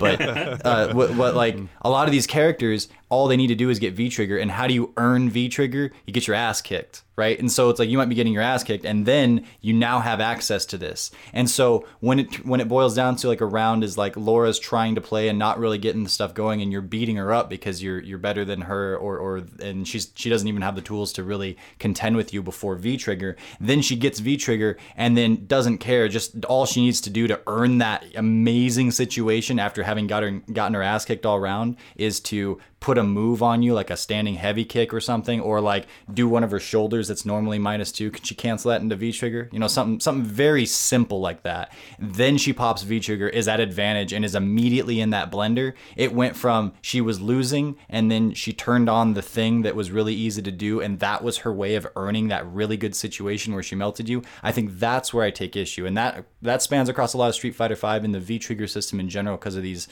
cancels and such. But as you're talking about it, I think you're right. Yeah, I do want to jump in and just actually mention that. Like, one of the ways I feel like that's balanced is, you know, that's why it's important that we have 3-bar V triggers in this game. Because if Laura's going to do that, and I agree, that is a very dominant part of Street Fighter V, and you either like that or like you're okay with it or you're not. And if you're not, like, you probably don't like the game that much. There's no argument to that if you ask me. But with a 3-bar V-trigger and many characters' cases, especially someone with poor defense like Laura, they're usually at like the last 25% of their health or so. And if she does a wrong thing at that moment in time, one bad command grab, one bad thing, she's probably dead. So she's got that kind of like one shot, maybe, you know, 2-shot type opportunity for her to do it. And yeah, it feels a little lopsided, but it's also she's at the very end of her life and she's given up all that other stuff that other characters have, like good neutral, good, you know, rest of the round, to have that one opportunity to grab you and rob you. You know, that's, and even then, it's like it came down to a 50-50 in that situation, as opposed to the Laura player earned her way in or didn't or whatever. It's like, that's what I don't like about it. Yeah, but Laura has earned that by playing that character and by playing that V-trigger. That's how she's earned it. Like, look, like that's, she's right. Giving up all that other parts of the game so she has that one opportunity. And some people are really good at that. Like Punko was incredible at that in Street Fighter 4. Like, he's like, should I bet this with Seth or should I like not? And he's like, I learned to always bet it because like, why not? Like, that's just like, it's like, dude, I hate that. And yet I love that all so much at the same time. But there it is. Well, but that sounds a lot like the Rashid players get the bullshit 10 points that they have access to because they picked Rashid. I mean, again, there is Rashid privilege, right? I mean, that's very clearly going on when you pick that character. There's a ton of privilege that goes with it. There's how a character is designed, and then there's something that's overpowered. Mm-hmm. Like, I don't look at Laura and see anything about her being overpowered in my eyes, right? Mm-hmm. I look at her and it's like, we've got her at 19th. Like, she's not that good. Like, she's okay. We've also, I think this is the most agreed upon character outside of some of the top tiers that we just innately rank the same. But as far as the middle, we'll have her like all really close to the same spot in our tier list. Yeah, and just to note too, I mean, with that type of V-trigger activation, it's, you know, everybody has that too. And the top tiers have it probably even better than Laura does. And it's like, I mean, that's kind of what you have to think of too. Right. It's like John was saying, or Catalyst, it's like, you know, that's Laura's big chance. And if she fails, she fails. But then you have Rashid, Akuma, who can do that stuff better than she can, and they can just, you know, they have V skills that combo into, you know, they can combo into their V skills, build gauge and all that, and they have a lot more utility with it. Yeah, and I guess that'd be a fundamental issue I kind of have with the game. Yeah, and I mean, and that's kind of what it comes down to. It's like, it's why people don't like Street Fighter V. It's like, look, I can't argue against that in the slightest. Mm-hmm. It's like, you either can be okay with that or you can't, and there it is. So, but next up here, we have Zangief at 18th overall. Nick, you felt pretty comfortable with the character. What are you seeing with him? Main reason that I feel comfortable talking about him is because obviously I share a country, city, and a scene with Brick, who is one of the most notable Zangief players still using him. He never really strayed away from him, actually.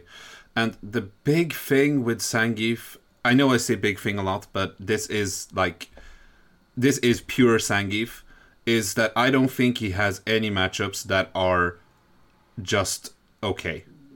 He either completely dominates or gets completely dominated. That's how it feels for him.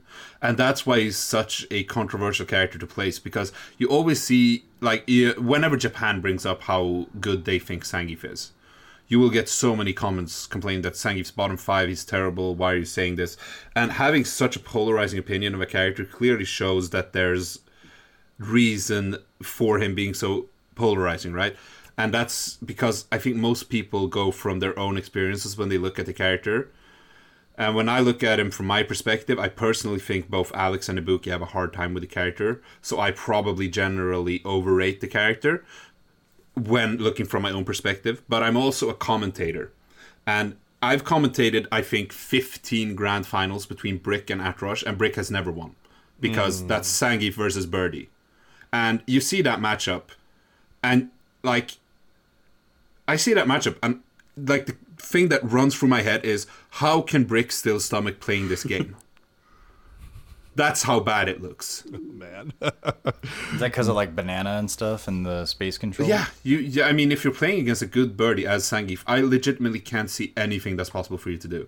And honestly, neither can Brick, because he started playing Necalli specifically for that matchup. Yeah. And he still uses Zangief outside of that. But I think that's the only matchup he uses Necalli in. He might use him in a few more. Because as we said, there are matchups like this. I'm sure Guile is terrible for him. I know Zangief players usually have trouble with Dhalsim, even in 5. There are these characters. Menat. Yeah, Menat for sure. There are these characters that Zangief really struggles against. And a big part of that is that it's so difficult for him to get in. Once he does get in, he has this incredible Oki situation, way better than any other grappler, because if he gets an EX SPD or a heavy SPD, you're stuck in a terrible blender. And even then, he still has the V-trigger. And I think a key part of playing Zangief in 5 is to not necessarily try to approach your opponent, but try to find ways to get your opponent to come to you. And I think that's also part of why his V-trigger 1 is the way it is, because it pulls you in, right? Right. It doesn't advance him to you, it pulls you to him. And I think that's a part of playing Zangief. And I think any matchup where he's allowed to do that is the matchup where he dominates.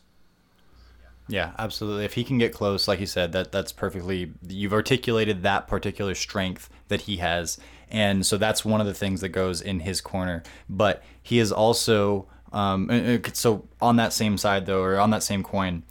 he's also got those matchups against certain characters that zone him just so efficiently that that's going to really count against him when he's trying to climb the tier lists. The other big thing is that he is one of the most mentally taxing characters to play as and play against. A Zangief at higher levels, you're going to see so much of just calm, waiting footsies, little tiny back and forth, trying to get into position. Zangief trying to whiff punish or finagle his way in to get close enough for a command grab. People are afraid of him, so they're slightly backing up, but you gotta poke at him. And a lot of times, Zangief rounds are very long and very scary because the potential is so big. People play very cautiously.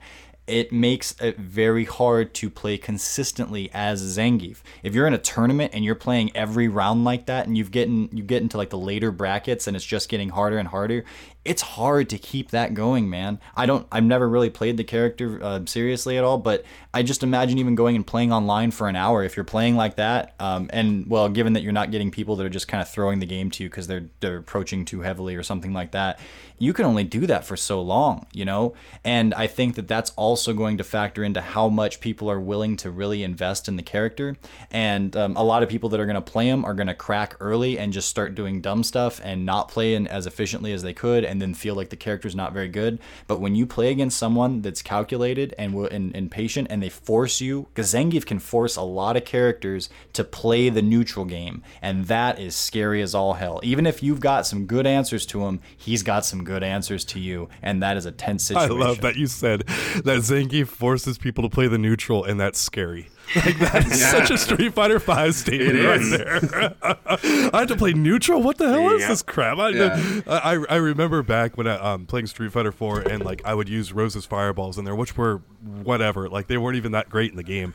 They were among the worst fireballs in the game. And I had multiple Event Hub staff members say like, "Man, Rose's fireballs are incredible." I'm like, "No, you just don't know what fireballs are like and how to like experience it, like use them." Like I've been using fireballs since Street Fighter 2 when they were freaking top tier with basically every character who had them, right? And you learn how to play footsies with them, and you learn how to do traps and all that kind of stuff. And so I would abuse the hell out of fireballs in Street Fighter 4 because, like, look, you don't know how to counter them. You don't know how to deal with them.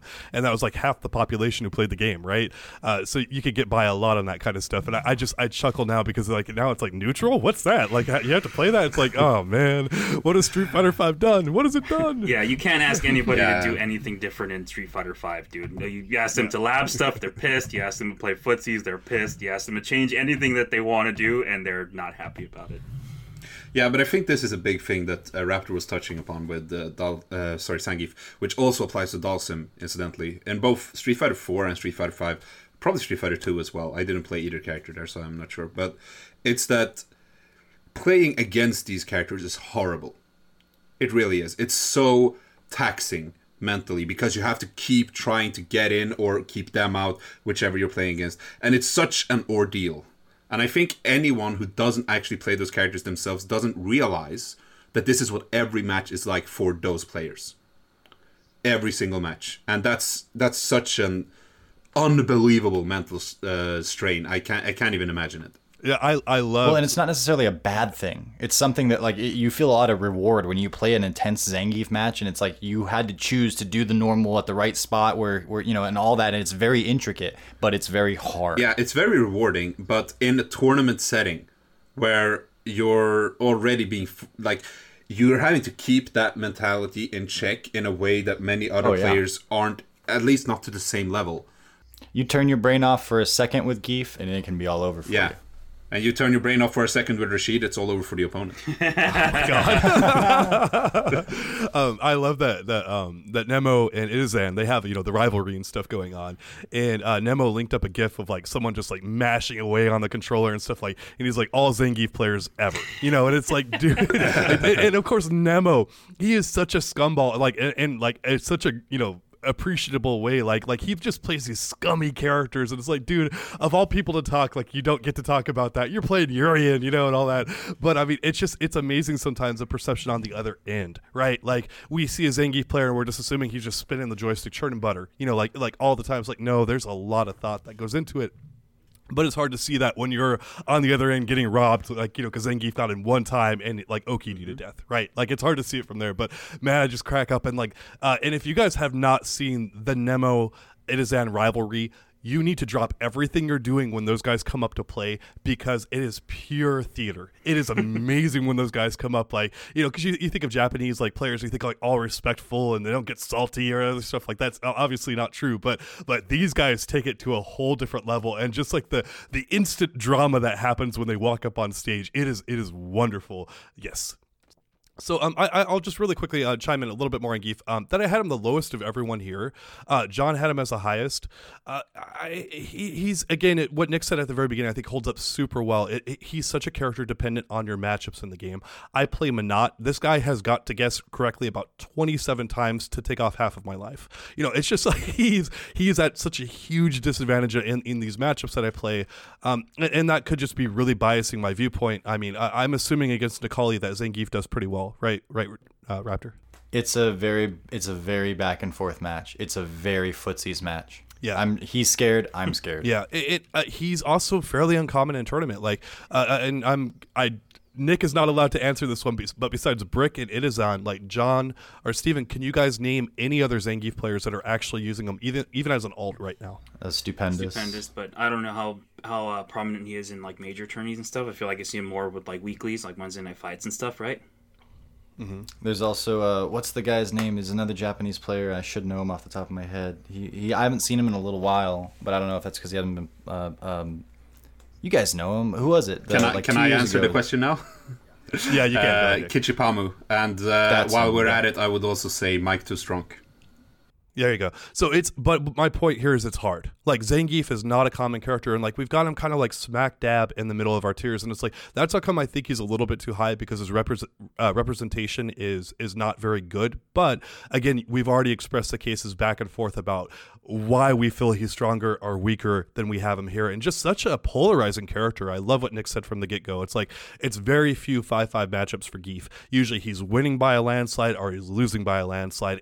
And that's his design. That has been Zangief, like pretty much like since the inception of Street Fighter. I remember back in the day in Super Turbo, Balrog was often considered to be the best character in the game, but he loses terribly to Zangief. Like it's a horrible matchup, and Balrog traditionally has lost to Zangief in most games that he's in. It's just like, oh, it's such an awesome thing to see though. Like this is what makes these games interesting, is having characters like Zangief that really kind of throw things like and make things chaotic and unpredictable, and I really like that. So. All right, moving on. We have Chun-Li, 17th overall. She was actually tied for Balrog. I'm pretty happy with this placement for her. I feel like she's traditionally underrated in this game, but I feel other characters do many of the same jobs that she does, but her tool set is still all around good in the fact that it comes in the form of a single character. You have all these tools you can fall back on, where, other people do it better, but they don't have that same package going for them. So she can switch from zoning to rushdown at a moment's notice and holds up respectably well in both areas. She has some matchups where her space control and zoning are very effective. Because of her varied playstyle, you often see her as a pocket character, quite a bit more than you would expect for a character who some people consider low tier. And just to name off some people who frequently play her, we have Terrence, Ricky Ortiz, Human Bomb, and then to a lesser extent we have Goichi, Mav, who's bouncing back and forth between her and Karen, and then other people like Brawly Legs, CCL, TKR, and then A While. And it's like this is a character who shows up like in tournament and places, and it's kind of never a shock to see her in the top 32. And to me, like it's like, yeah, that's like a character we would want at 17th overall. Yeah, I think she's similar to Ryu in the sense that as far as like her popularity, she's kind of like what we would be seeing from Ryu if he was a little bit better, because a lot of people are going to play Chun-Li because they love the character. And she's got some pretty decent stuff now. She's, like you said, she's pretty good at most ranges, but she's not amazing as others at any of those ranges, I think. And I think her biggest buff right now is the fact that the game is more footsies oriented, and she's got great pokes, but her confirms are not, they might be there, but they're not as damaging, and I don't think that she gets enough off of her confirms to be in the top tier. I think she can play the footsies, but her rewards off of it are not amazing. But so she's got pretty good stats in most categories. It's just like I think a lot of people that are playing her like the character, like just the legacy of the character and such, and she's good enough to justify playing with that appreciation for her and her actual abilities here. Yeah, I would agree with that assessment, and I would say a reason why we have her relatively low and why she tends to make top 32 but not really top 8 is if you're looking at her character archetype, which I would say is like a footsie-based charge character.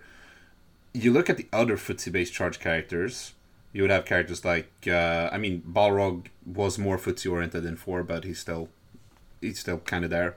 And you would have Bison, of course, also more. You would have like Guile, even though he shouldn't be. But yeah, you would have Guile, and you would have Yuri, and I feel like all of these characters, with possibly Balrog as an exception, get more reward for less time put in than Chun-Li would. Because Chun-Li is much more technical, but she doesn't get the payoff for that extra work. Yeah, I think all of those characters that you listed too are also more offense-driven too. They have stronger offensive tools, which makes them more effective in this game particularly. Not that Chun-Li's offense is terrible or anything, but it's when you look at those charge-based footsie characters, all of those characters above her also have really good offense, and it's like they can kind of get in and stay in and make things really scary really quickly. And Bison doesn't even play footsies; he just hits buttons all day and just wins. So, but I think that's one of the things that kind of drops Chun-Li a little bit lower. If I had to describe her, I think I would say she's very solid. She's not horrible. She's not fantastic. I think just overall, she's just really solid. She has some good tools to work with. Her V-triggers are pretty damn good, in my opinion. Both of them are pretty effective. She's got some decent combos and stuff like that, but it's again another case of just there's other characters that can do it better. If she's winning, I'm not that surprised. If she's losing, I'm not surprised either. Yeah. Yeah, I think Chun-Li's main problem in this game is how much better the top tiers are than her. Like, if they knocked the top tiers down, which is something I've advocated for a lot, I think this character would jump up quite a bit. Like, I mean, she's struggling against characters like Rashid, Akuma, and Cammy. And you take those characters down, all of a sudden, like, she's jumping up multiple spots. And it's like, okay, she's no longer 17th overall. She might be a top 10 character. Especially with the input delay changes and the game being more footsie-based, I can see her evolving even further. And yeah, again, Chun-Li is actually, I think, one of the main characters I go back to when I advocate for nerfing the top tiers. I don't think there's anything inherently wrong with her. I think there's a lot right with her. I think that she gets bodied too much at the very top end of the tier list, and that's what really hurts her overall as a character. And it's like, if you fix that, like, Chun-Li is that much better. And like, because you're emphasizing, I think, what John has advocated for quite a bit, Raptor, and that's like, make the game more neutral based. Like, there's too much YOLO and just do it. Like, we even have an acronym we're throwing around the Event Hub's office right now, JDI, just do it. Like, that's become an acronym because of freaking Street Fighter 5, right? That's what we're looking at. What have you done to us, Capcom? But anyway, let's like get more of the neutral characters a little higher up there, because that we've already kind of figured out that's like, there's a good amount of risk and reward with that, and there's so much like skill on display with that kind of style. And so I would like to see those characters, like, brought up the tier list by whatever means possible. Where we're at right now with Chun-Li, when in regards to these just do it moves, we've already talked about Ken, and I guess we kind of got into it with Laura a bit, but this is the part in the tier list where I think we're going to start to see the just do it moves, or the ones that are more effective, start to come out and be the difference makers, be why these next couple of characters, or well, the rest of these characters, for the majority of them, are where they are because of how powerful those moves are in this game. And Chun-Li has, she does have a just do it in her EX legs, but it's not a super oppressive one. It doesn't reach, half the screen away. And I actually think that, like, if you're going to put those kinds of moves in the game, Chun-Li's legs is a great example of a just do it move where, okay, like, it's pretty strong, but it costs her meter and she doesn't get a ton off of it. And if you block it, it's like, well, she's -2. And I really like if you're going to have a just do it move, make it sort of like Chun-Li's. Now, where does that get you? Somewhere like kind of in the middle of the game when it's Street Fighter 5. But I would like to see moves more like how Chun-Li has them here if people are going to have them. Right. All right, next up, as I mentioned, tied with Chun-Li, we have Balrog. So he falls in at 16th overall. It's interesting to me that we have Balrog relatively high here. And that comes on the backs of Steven and Nick primarily. So I'm actually going to turn it over to both gentlemen and ask them why you had this guy in your top 16. You want to start, Steven? You go for it. Okay, sure.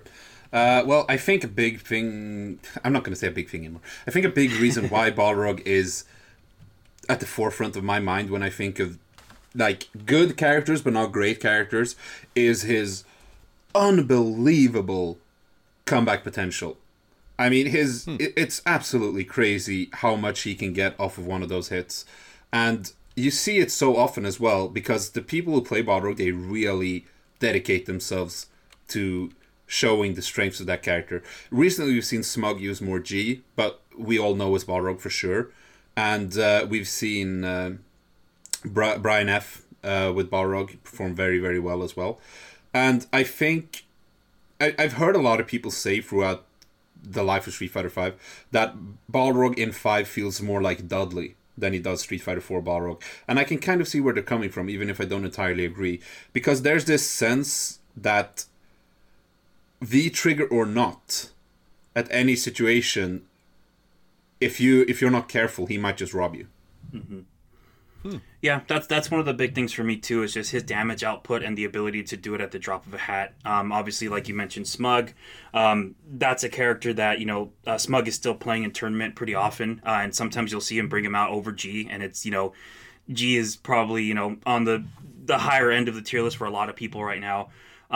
And just having played the character in the past, I haven't played him since probably Season 2, but just knowing what that character can do, I mean, he has big buttons like standing heavy kick. It's a good, whiff punisher and a crush counter button.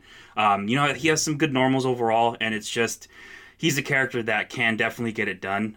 He has some weaknesses, but it's, I start getting pretty scared once he does the high-low mix-ups and the V-skill stuff, especially when V-triggers, in play. He has a robbery aspect that's still really strong in my opinion, but it's just, him being able to hang with the top tiers and all that. Yeah, and it's also when he's playing against characters who are probably lower than him on the tier list, he can keep them out very well with his different normals. And he has very good anti-air in, I think it's standing medium, is it? I think it's standing medium kick. Yeah, that one's really good at anti-airing, so it's very difficult for you to get in on him. And he can keep you at bay with properly spaced dash traits, or even EX trait, which doesn't even have to be spaced because it's plus. Right. So Balrog can definitely just build up a wall if he wants to, but he can also go crazy offensive if he wants to. And in Street Fighter V, I don't think there are that many characters who are effective at both offense and defense, but I think Balrog is a very good example of one who is. Yeah, and Birdie. Birdie for sure. Well, at least with his anti-airs and such. Yeah, I think Balrog falls into a similar category of how I was describing Laura, where but Balrog is closer to that more even spread that I want from Laura. I think his V-trigger is not quite as good as hers, and then his abilities outside of V-trigger are actually fairly significantly better than her. And you're just not seeing as many, though, here in Season 4, and it's kind of puzzling to me.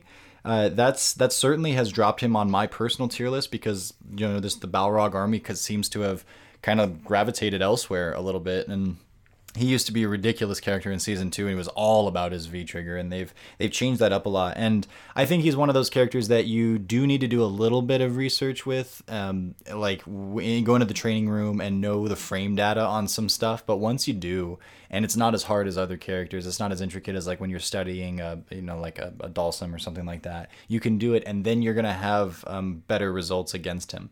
But he does have a lot of good fundamental things that are halfway decent here in Street Fighter V. The V-trigger is great. His anti-airs and his neutral game is scary. He's kind of, you're in his red zone, like similar to Dalsum, not as much as Dalsum because he has to have charge and such, but with any character with like a dash like this is pretty good. And dash moves like these are for the most part kind of just do-its, or they can be treated that way, especially with V-trigger cancels, things along those lines. But he has been heavily regulated down from where he was. He's not nearly as scary. And I think a big part of what you're seeing is like it's not as easy to win with Balrog, and so people are just looking for people or characters that are easier to win with, which would be another reason why you wouldn't see as many Balrogs these days. But all in all, he has the tools to get the job done in a lot of instances. He's lower than I think my gut tells me, but the evidence in front of me is telling me to put him, lower than my gut. So that's kind of where I come off with him. And one of the things too about this character is that, when he's getting you to start thinking about dash punches, like, the perfectly spaced ones, he can start mixing it up with the V-skill and go low or go for the overhead. And then if he has V-trigger, it's like, you're constantly waiting to block that or whiff punish that dash punch. And then he mixes it up, and then you guessed wrong. All of a sudden you're in the V-trigger mix up and you're taking a ton of damage. You're in the corner. His corner carry is really, really good, and you're just that kind of gets the party started for him. And I think that's another thing that's really strong about that character is he gets you to kind of worry about that, and then at a moment's notice, he can just turn it around on you. Yeah, patient Balrog is especially scary, and it used to be that you don't have to be patient very much at all with Balrog, and that's probably the very stark difference that, like I was saying, is getting people to go do other stuff because they just want to jump in and I'm going to do dash punches until I win, and it's like you can't do that anymore very effectively, so... Right.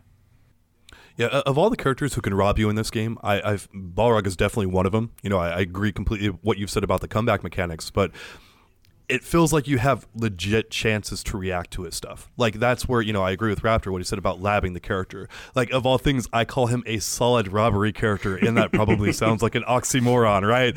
Like, and I guess it kind of is, but, like, we had to do so much homework. I know, John, like you particularly struggled with the, Necalli Balrog matchup, especially back in Season 2, and you hated it, but you labbed the hell out of it. And it's like, well, guess what? Like, his overhead is always like -4. Like, I guess it could be, spaced and meatied and all that, but like you should have a good chance to react to it then. So, his low high, it's good, but it's not like, it's not like one of the, you should be able to like one of the things you'll lab against Balrog is V-trigger oppression and just waiting to see his turnaround. With the reduced input lag and everything now, wait to see the turnaround, the cancel into where he's going to go into the overhead. So you just block low until you see that.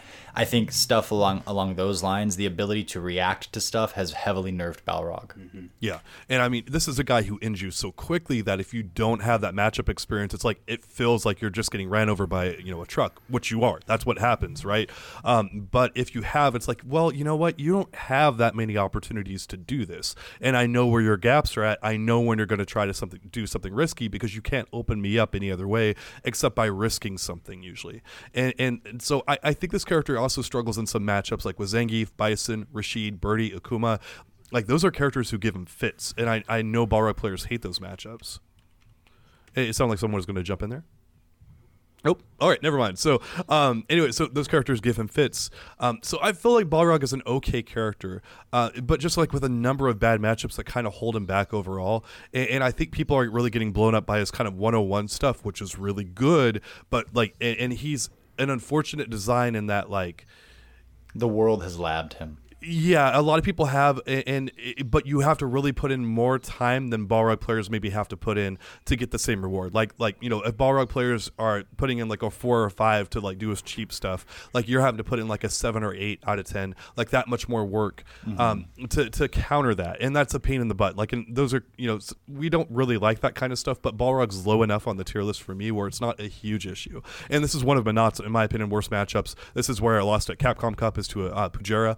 Balrog player, like he just blew me up. It's like it's I don't like playing against this character, but I'm okay with him because it's like every time I lab him, I feel like I get that much better about countering what he can do. Balrog is a pot of coffee made this morning, pretty much, is what you're saying. All right, so next up, we definitely have a controversial character here, and this would be Rainbow Mika at 15.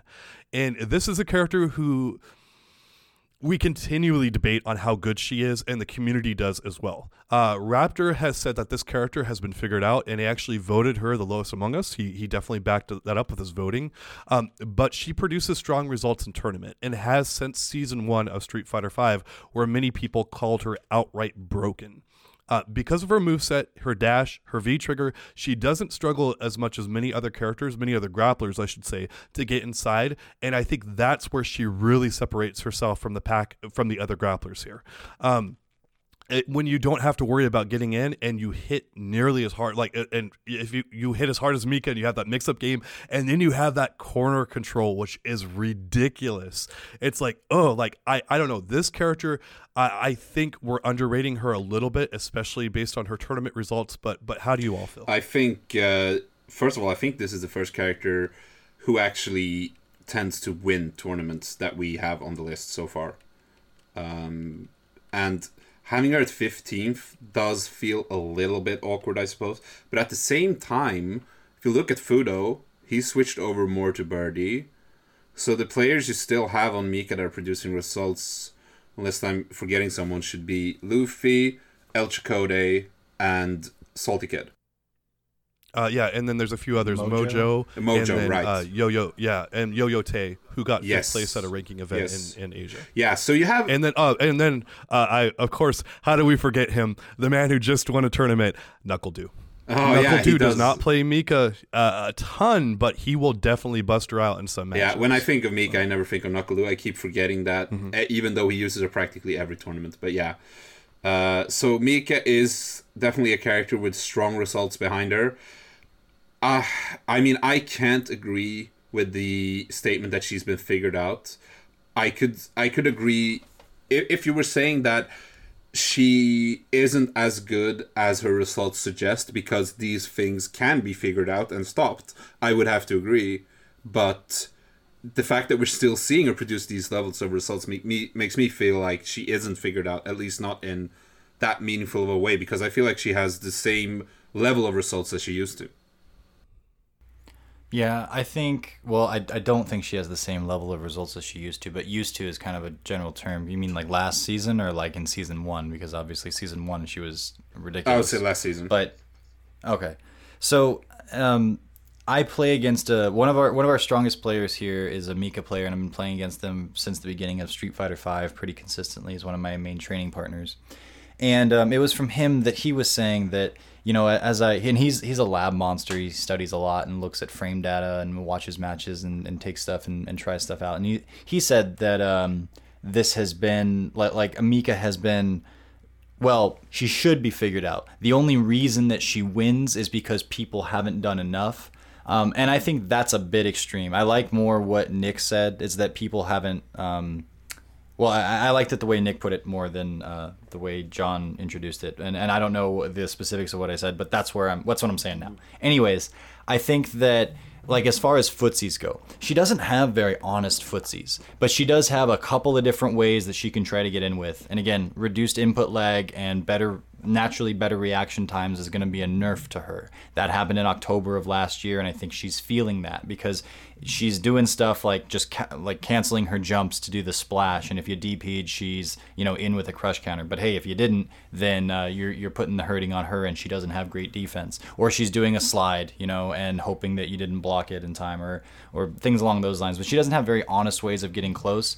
Her neutral is okay for like whiff punishing and such. If Mika players can get a whiff punish with like a medium punch into the rope throw, that's pretty good and such. But like, it's not the best. And a lot of times Mikas will just rely on like varied timings of drop kicks and canceling their jumps versus not canceling their jumps and things along those lines. And that will get you somewhere, because essentially you're 50-50ing your way in at certain points. And then once she has V-trigger, well, her V-triggers are very effective, and she can use those to get things going. So it's like she isn't very honest, but she has enough in the way of her bag of tricks to make that dishonesty not completely invalid. And but I do think that we've seen a reduction in amount of how much she's been played, especially with Fudo. I think that's the biggest example. Luffy seems to come out and win like a big tournament or two and then kind of do okay, but like be enough to qualify for Capcom Cup. But like Luffy's usually in like, I don't know, something like the tournament guys here in the call here can clarify this or not, but it seems like Luffy's like a top 16er most of the time. Sometimes gets up into the upper echelons, but really isn't like winning tournaments very often with this character, you know? What do you think, Nick? I mean, is that accurate or no? Are you looking at premiers or rankings? Just across the board in general. I guess rankings, less so in Premier. In rankings, I would say he's a top 4 player. Okay, that's fair. In premiers, yeah, top 16 seems about right. I mean, he can still win a premier. Don't get me wrong. I'm not putting him down in any way, but I think if you're looking at a premier event which Luffy attended and you see his name in 13th place, you're not going to be surprised. Yeah. Mm-hmm. The other thing is, like, how often are we still seeing people block standing medium punches and then like not take a turn? Because I feel like that's something that like was changed fairly early on, so it's like she no longer gets advantage there, or no longer gets to continue pressure there, and yet people are still letting that kind of a thing go. There's a lot of little places where you see people just haven't explored her enough. But I think if you really took the time, she falls apart. I think there's a lot of Mika that tends to work that's actually facade. It's not as solid as people think. Sure. But for whatever reason, I think maybe it's just she has so many damn juggling pins that are kind of fake that she can throw at you that it's like it's hard to really be ready for them just because of the sheer number of goofy options that she has. And then she's backed up by amazing V-triggers, and when she gets in, she's really good. So she kind of hides her weaknesses in what appear to be very efficient ways. I will say one thing. I don't remember exactly when this was.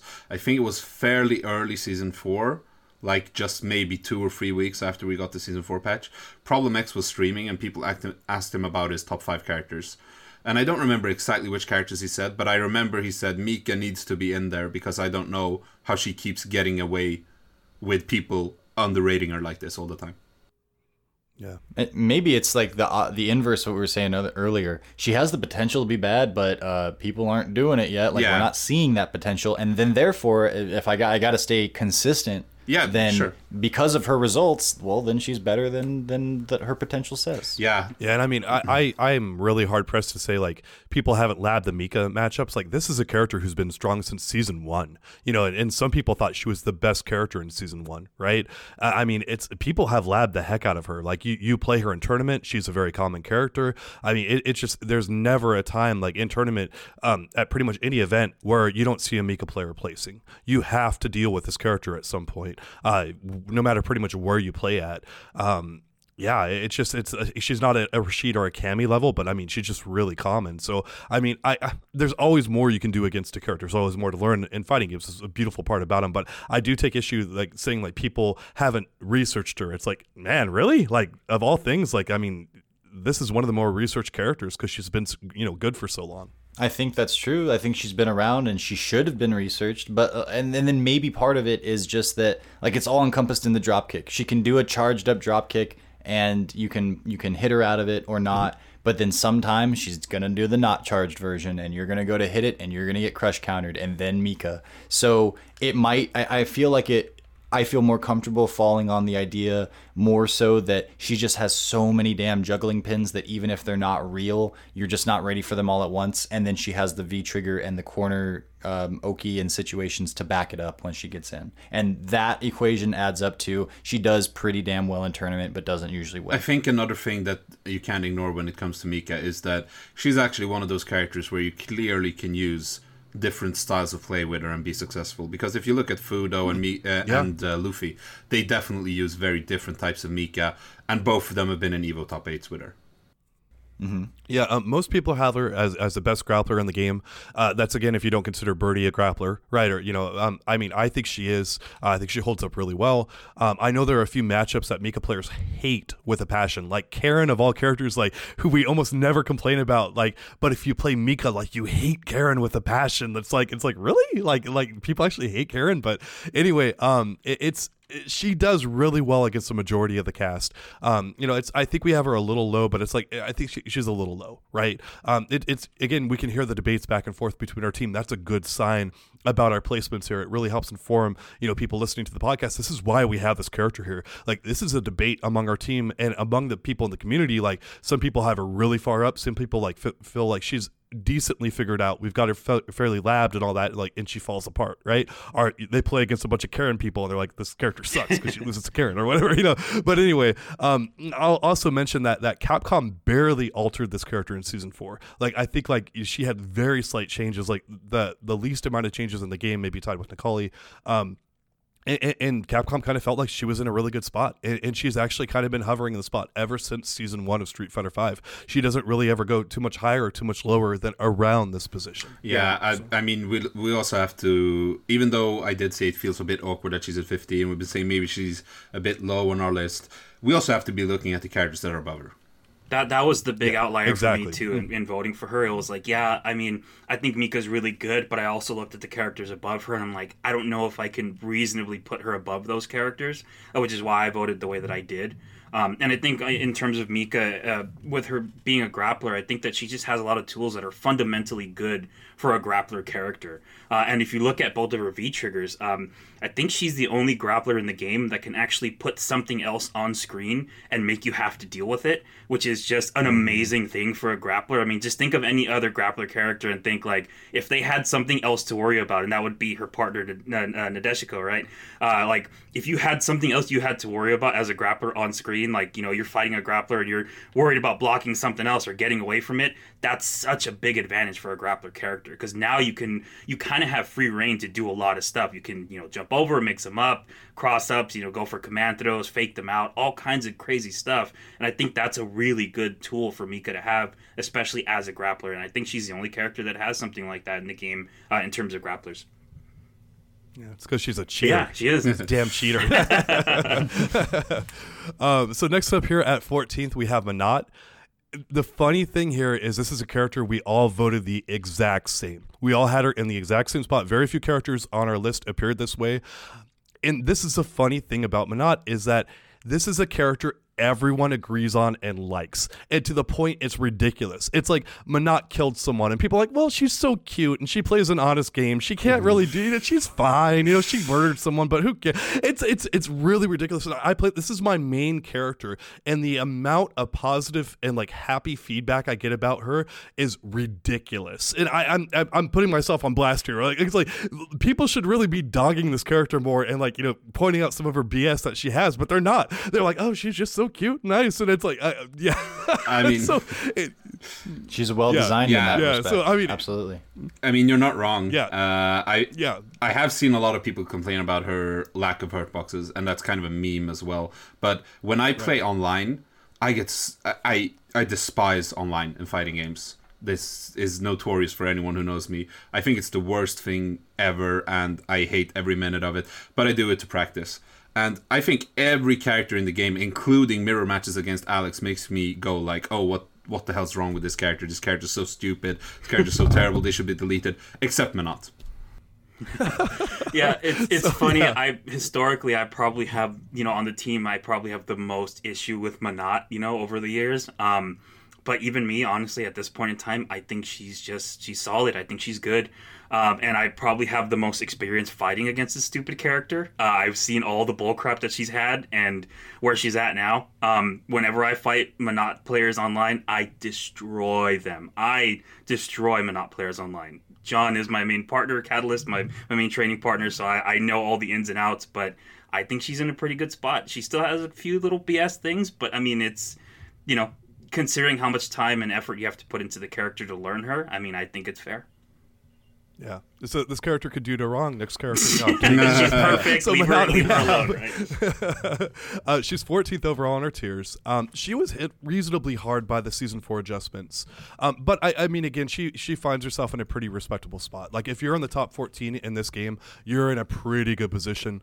You're seeing players generally place with her, like Sako is kind of like a person onto himself in terms of like what he can do with this character, and you don't want to judge stuff too heavily by like what the best like freak of nature, and I mean that in a very positive way, like can do. But like even then, Justin Wong, ZJZ, and a few other players are doing well enough with her. She's not winning tournaments, but like not every character needs to be capable of winning tournaments, right?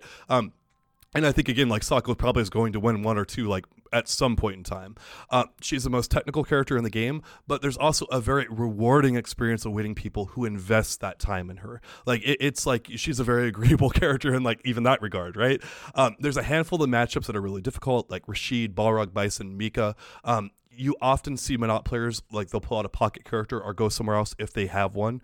But she also has really dominant matchups like against Zangief and Sagat. And I think like she plays the Shotos outside of Akuma really well. And so she ends up like in such a good spot as a really balanced character that if you put in the time, you could do a ton of stuff with her. And then she has clearly defined strengths and weaknesses, right? Like it's like you get in on her, you blow her up, she's dead. She's really good at keeping you out. Like her V triggers are both really strong, all that kind of stuff. So I think the adjustments for this character have maybe knocked her down maybe a bit too much. And my argument for that, I know people might, be like, hey, she's good where she's at. I say that if you have the most technical character in the game, your reward for playing that character maybe needs to be a tad bit higher than 14th overall. Like just a bit, because you're really having to put in a lot of time, and the mistakes that like the human error factor that comes into play, like you want to have proper reward for that, for the risk you're taking and the stuff you're taking on to have to play a character that's that technical. So I'll just say that if she's... Outside of her V-Trigger one, what are the other things that great make question. her technical? So her sphere usage, like whenever you do a combo, like that combo has to change depending on whatever spacing or timing you have or wherever your sphere is at on screen. And that, like, I mean, literally, if you are an inch different in spacing, your combo has to change, your timing has to change, everything about it has to be altered. Obviously, you guys know that zoning is not a favored activity in Street Fighter V. So to properly zone in this, even with Menat, it takes a lot of work and dedication, and she has to zone properly in many matchups to build up resources so that she's in a good spot on screen. So she's and the amount of juggling pins that you have to juggle with Menat, because it's like you don't have a default great anti-air. Her anti-air does like 80 damage like the crouching heavy punch one, which is what you see the most. but it does 80 damage, and it often trades, and that scenario of missing a single anti-air and someone gets in on you, it's a lot. So not only like executionally does she have to juggle a lot, but like matchup wise and everything, she's got to lab pretty much every matchup in the game except for Zangief, and know how to play against that. And because if you don't, you're going to get killed for it. And actually, one of the stories about that is Steven Dream King playing G for the first time. Like he played him, and like I was playing against G. I think I lost like 90% of the matchups we played for like 2 or 3 weeks. And it wasn't until I went into the lab and researched it that I found out that like, oh yeah, this is how to counter him and all that kind of stuff. Like she just requires an intense amount of dedication and execution, to the point where Goichi, he obviously plays Dragon Ball FighterZ the most right now. He's actually stopped playing Menat very often in tournament and went to Chun-Li because he's just not keeping up with the game that much. So yeah, and I think you guys have said pretty much everything. I think that for what she's supposed to be, I think she hits the nail on the head. She's unique. She's like a zoner that she uses her orb. Nobody else really does it like Menat does it. And before, it was just too much. The V-Trigger 1 potential there was I think too much, and then maybe a few of her normals, the things that were nerfed. But now she functions as what, like I say, she's supposed to be. She adds a good amount of flavor to the game. Of course, everyone loves her as a character, like who she is. This, like she's a waifu for a lot of people, although I think she's too young to be a waifu. So whatever that is, I don't know. But yeah, I'm really happy with where she is now. I think she can get the job done efficiently. She's not pissing people off when she wins. It's because she should have won. And she's fun to watch still, because you still see those like V-Trigger 1 crazy stuff from Sako and things. She's fun to watch when it isn't Justin Wong. Yeah, I was gonna say I'm still waiting for people to jump on V-Trigger 2 with that character, man. It's John Catalyst uses it all the time, and it's it's outside of the norm. But man, I cannot encourage V-Trigger 2 usage enough, and just using the other V-Trigger. I've written several articles on it on the site, but just exploring other options. There's so much more there. There were 2 things I wanted to bring up with Menat as well, regarding to what John was saying about her. The first thing about her not really winning tournaments, I think we kind of have to address that the biggest Menat player isn't competing anymore as well. And that obviously affects her results. We don't know what it will look like if Infiltration was playing right now. And also... Yeah. And also... about her, like, you having to put in that much work, and 14th spot might be a little bit low for that. I mean, yeah, maybe, but I think that sounds about in line with what Xian had to do with Gen in Street Fighter 4 as well. I don't think many people would put Gen higher than maybe 14th-ish in that game. And, I mean, Xian still won EVA with her, so, with him, I mean. So, I don't know. I mean, yeah, maybe you should get a little bit more bang for your buck if you put in all that time, but... it's hard to balance. It's hard to balance a game from how difficult the character is.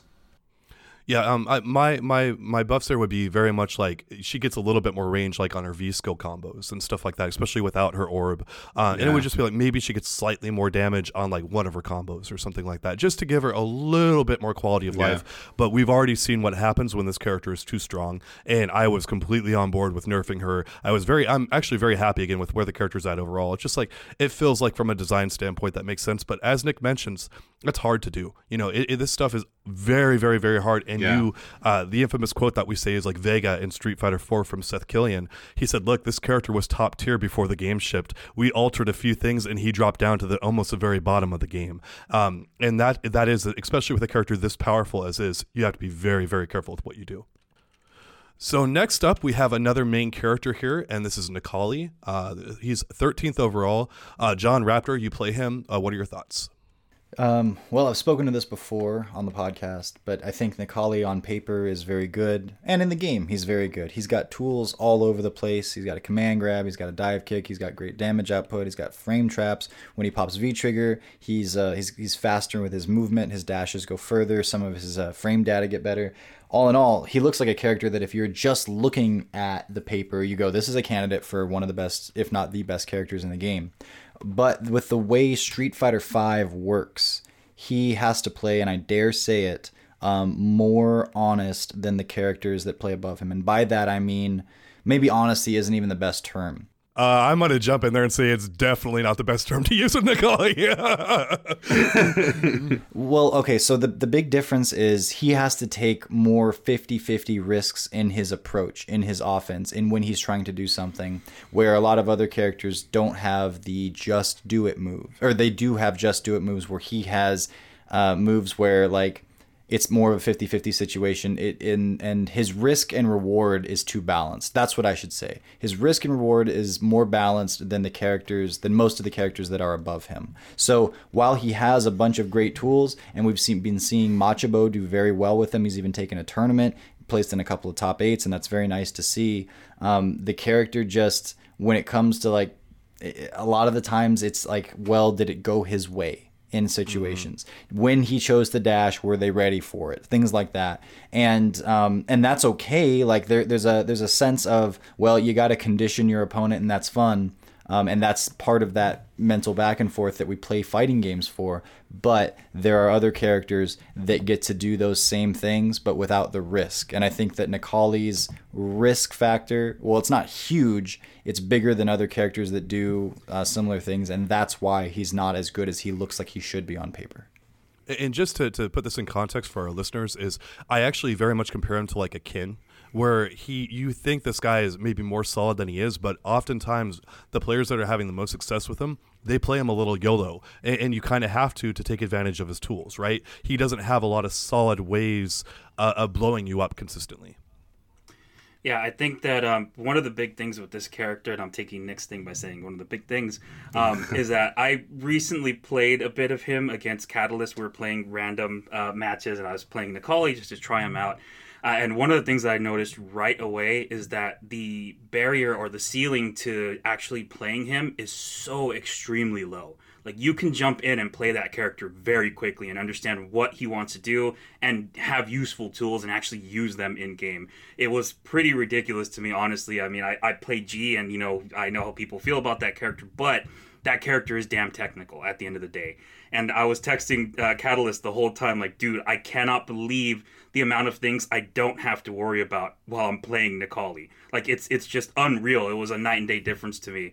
And it's, I think that's one of his strengths as a character, but I think that's also one of his biggest weaknesses. That's not necessarily that his tools aren't strong enough. It's just that he has a low entry barrier of entry, but he also has a low ceiling in terms of advancement. And by that, I mean, once you get to the higher levels, there isn't that much room to go anywhere else with this character because he's so not technical that you understand, all right, this is what the character wants to do, and this is pretty much what he's going to do every time. Like, you start to kind of learn it there. Whereas if you play a more technical character, there's so many different avenues to explore there, and you feel it when you play them. But with Necalli, I could not believe it when I played that character. I'm like, dude, he's so effective right out of the gate that I'm just like, wow. And I've played quite a few characters on the roster, and he was easily the easiest character for me to pick up and play, like, by far. And it's kind of, I was texting Catalyst like he's like a Fisher-Price character. He's the Flintstones vitamins of characters, which I know people will take offense to, but it's not a knock at the high-level players with this character. It really is by design. You pick that character, you can do a bunch of stuff and go crazy right out of the gate and be effective. But you also have to understand that if you're trying to play him at the highest level, at a certain point, you're going to hit the ceiling. And then other characters are going to go beyond you and understand how to beat you. And I think that's kind of what we see with him.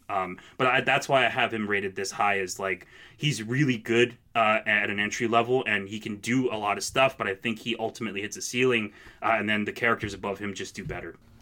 Yeah. This is going to piggyback a little bit of what Steven said, because what I was thinking when it came to Necalli is that he does feel kind of like a starter character in the sense that I would even hesitate to call him a jack of all trades, because I think he's good at everything. He's just not great at anything. Mm-hmm. And I think for a lot of players that are competitively minded, they will start playing Necalli. And if we look back at the history for Street Fighter V, a lot of people were playing Necalli at some point and then kind of switched off, because you start playing Necalli and you get to experience Street Fighter V, and you get to experience almost every aspect of Street Fighter V, because he has a little bit of everything. Mm-hmm. And he's pretty good at everything. He's not, you aren't even getting like an aversion to anything specific, because he's not necessarily bad at it. And through doing that, you're going to realize, oh, well, this is the aspect that I'm the best at in Street Fighter V. This is the aspect that fits me best, which will transfer you to picking a character that's great at that aspect. Mm-hmm. And I think that's what we've seen with Haitani, for example. Mm-hmm. Yeah, there's just not enough room for growth with that character because it's, he has strong tools, but it's you're, at the end of the day, you're going to play the same way with Necalli. Like, to do best with him, you're going to try to do the same stuff. And then I think you have high-level players that start experiencing that, and they're like, well, that's why you see Necalli players, at the highest levels going YOLO, because that's what they have to do. Because people, their opponents know what the character wants to do. So now you have to do the crazy stuff that's unexpected to catch them off guard. And that's why you see YOLO Necalli. That's why that's a thing, because he's so streamlined in what he wants to do that people understand how to fight him. And then once you get to that point, it's like, well, what do I do now?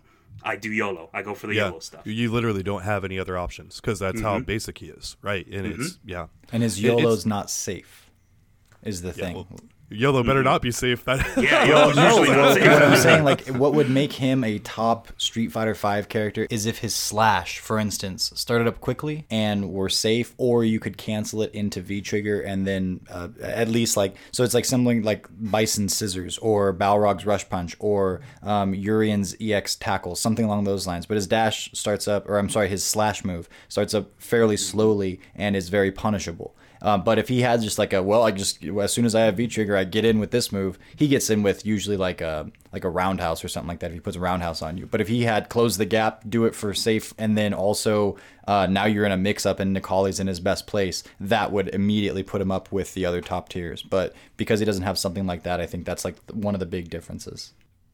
Yeah, to me, if this character was any higher than 13th on our tier list here, I might actually ask for some nerfs due to how easy he is to play. Because when you have easy characters to play, everyone flocks to them. And why would you want to put in work when you can just have a cheap character, right? Like, that's what Necalli was in Season 1. Like, he was super easy to play.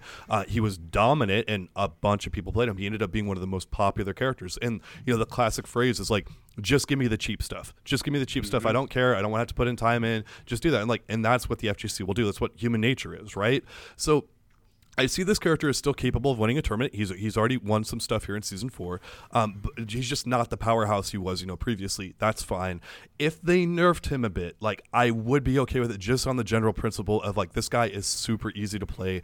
He just should not be this good, especially when you start factoring in that we've nerfed the other top tiers, and Necalli is going to rise up now at that point. And I think it's a pretty obvious thing that we're going to see some nerfs. I hope and pray that we're going to see some, like, nerfs to Rashid and all that, right? Probably some stuff to Bison. Like, that's like kind of what we're expecting. And at that point, Necalli is going to rise up a little bit. And I think that you have to knock him down to keep the ecosystem of the game in a healthy point, because it's like, this guy's too damn brain dead to play. Like, he's too easy. And again, it's not knocking anyone, like people who are playing him in tournament and stuff like that.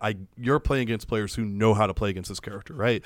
This is just kind of knocking him down to, like, he doesn't fit how a game should be designed at that point. You can't have this brain dead of a character be that good. And that's why I would say, I would look at some slight nerfs to him.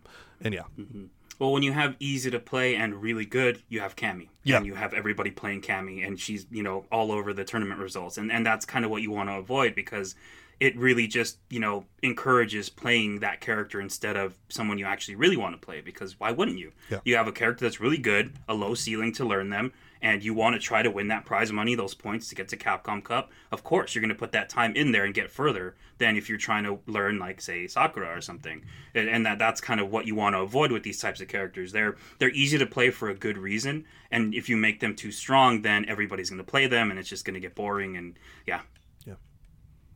So next up we have at 12th overall, and this is tied with our next character, is we have Colleen. This is a pretty popular character in tournament, and you generally see her scoring high placements as well. Spotting a Colleen in the top 8 or top 16 at an event is not an unusual thing at all. She's got a disgusting V-Trigger too, which has great mix-ups and solid damage. Her footsies and setups are all very good here in Street Fighter V. Has a pretty good reversal, some invincible attacks with her V-skill and critical art. The main thing Colleen seems to have going against her is that just some matchups against other high-end characters like Bison, Guile, Ibuki, Akuma, and Rashid, they're not that great. Like, she doesn't hold up super well against top-tier characters, and that's kind of why she's at 12th overall, despite being quite strong. while she can definitely hang with these other, top tiers, it's just like, yeah, she's a step below them. And that's, I think, goes back to what we discussed before. It's like, yeah, we could have Colleen higher, but like when you see who's in our top 10, you go, oh, yeah, like maybe Colleen isn't quite that good. So, but she seems to kind of beat who you would expect and lose to who you'd expect overall. It's like she matches expectations up really well, if you ask me. So speaking to her overall power, you're seeing pro players pick her up, which is always a good sign. CJ Truth has migrated over. Nemo and Punko are also playing her as an alt. And then people who used her previously are sticking with her with Momochi, Nephew, and Neon. Like, that is a very good sign for your character. If pros are picking them up, are people who have played her previously are sticking with them. Like, you have a character that's viable then, right? So Punk what are you guys plays her a seeing lot, out too. there? Oh, yeah, yeah. Just for the record, Punko was playing her since she released. Oh, okay, there you go. Yeah, she just has really but, good stats in a lot of different categories, and I think she has a ton of different options, and she can play in a handful of different ways. And if you're a creative and smart player, there's just so much potential on the table for you that there's no way this doesn't, if you give it the time, translate into wins. I agree. And whenever I think of Colleen, one of the main things that comes to mind is a Punk quote about the character, which I think most people have probably heard. Nobody's better at whiff punishing Colleen than Colleen. Because he notoriously picks her in the mirror and does very, very well with her. And you got a guy who's maining Karen saying basically this character is better at whiff punishing. Yeah. Yeah, and besides that, I don't think it's controversial to say that her V-Trigger 2 is probably the best V-Trigger in the game. I think it's definitely up there. When I think of V-Triggers, that's the one that I'm most shocked didn't get nerfed, because everyone was expecting that to become free bars, and it didn't. And that really was a big shock, because she's already a very strong footsie character, and in V-Trigger 2, not only does that aspect get even stronger, but she also gets these freaky mix-ups on top of it. So for me, I mean, I had Colleen in my top 10, actually. So for me, 12, well, tied 11th, I guess, is a little bit low. But even then, obviously, she's very high up. And I don't think anyone underestimates the power of this character at this point. Yeah, I think she's in a really good spot in terms of just what you want a Street Fighter V character to be. I mean, I don't think she's too easy to play, too hard to play. I think her tools are really good. She has something kind of for everything. She has cool counters, things like that. Like, she's very just the epitome of a good character, in my opinion. And she's not really a character that's a huge problem or anything like that. Like, when she wins, you think it's deserved. You think, you expect it. She's not dominating, really. And I think that she's just a really good example of a character that's kind of a good, the representation of what you'd want a Street Fighter V character to be right now. Yeah, and she doesn't rely on a lot in the way of just do-it moves, I don't think. I think of Colleen as more of a footsie neutral character. She might toss out a few icicles, projectiles, but that's just to manipulate in the neutral. But there's not a ton. Maybe in V-Trigger 2 she can just zip in and such. And Nick, you said that she might have the best V-Trigger in the game. I don't think that her V-Trigger 2 is the best in and of itself. I think there are other ones that are better, but the fact that it only costs 2 bars might make it the most efficient, like the cost-efficient V-Trigger. And so, I guess you could say that makes it the best. I think there are V-Triggers that you get more out of them, but for 2 bars, it's a really good deal. It's a screaming deal. So I guess I pretty much agree with you there, but maybe with a little bit more detail. Yeah, I might not call it the best if it had actually been changed to 3 bars, but as it stands right now, damn, that's good. Yeah, and not only that, but she uses V-Skill in her standard gameplay too. Like, she uses it as a counter and all that, and she can build gauge. So it's not just a sitting around hoping to get hit, and it's also 2 bars, so she can build it and potentially get 2 in a round, which I think makes it a really good candidate for the best in the game too. I think that a big takeaway, as we've talked about this, is to at the very least say that she's a very well-designed character. That Capcom did a good job implementing her V-Skill into her system, so that you can actually use it and therefore earn your V-Trigger. I like the idea of earning V-Triggers a lot more than just getting hit for them as a revenge thing. She's not just relying on just do-it moves. She has actual legitimate things where she has to calculate, but she has enough ability in those that she can hang in a game where people do have just do-it moves. So I mean, just judging from this conversation alone, I think you go, wow, she's pretty well made. Yeah. I'd agree with that assessment, except for V-Trigger 1, because that became completely left in the gutter when V-Trigger 2 was introduced. Because not only does V-Trigger 2 basically, I mean, it gives her so many different things, right? And it lasts for quite a while. You get a lot of mileage out of it. It also has the same gimmick that the V-Trigger 1 has, where you freeze the stun bar. You can actually do that. Yeah, you can actually do that in V-Trigger 2 as well. So V-Trigger 1 just becomes this super weird thing. I've seen some Colleen players use it in super specific matchups, like in matchups where they're being kept out, like Dhalsim. And yeah, okay, I guess that's fair enough, but I wish they'd...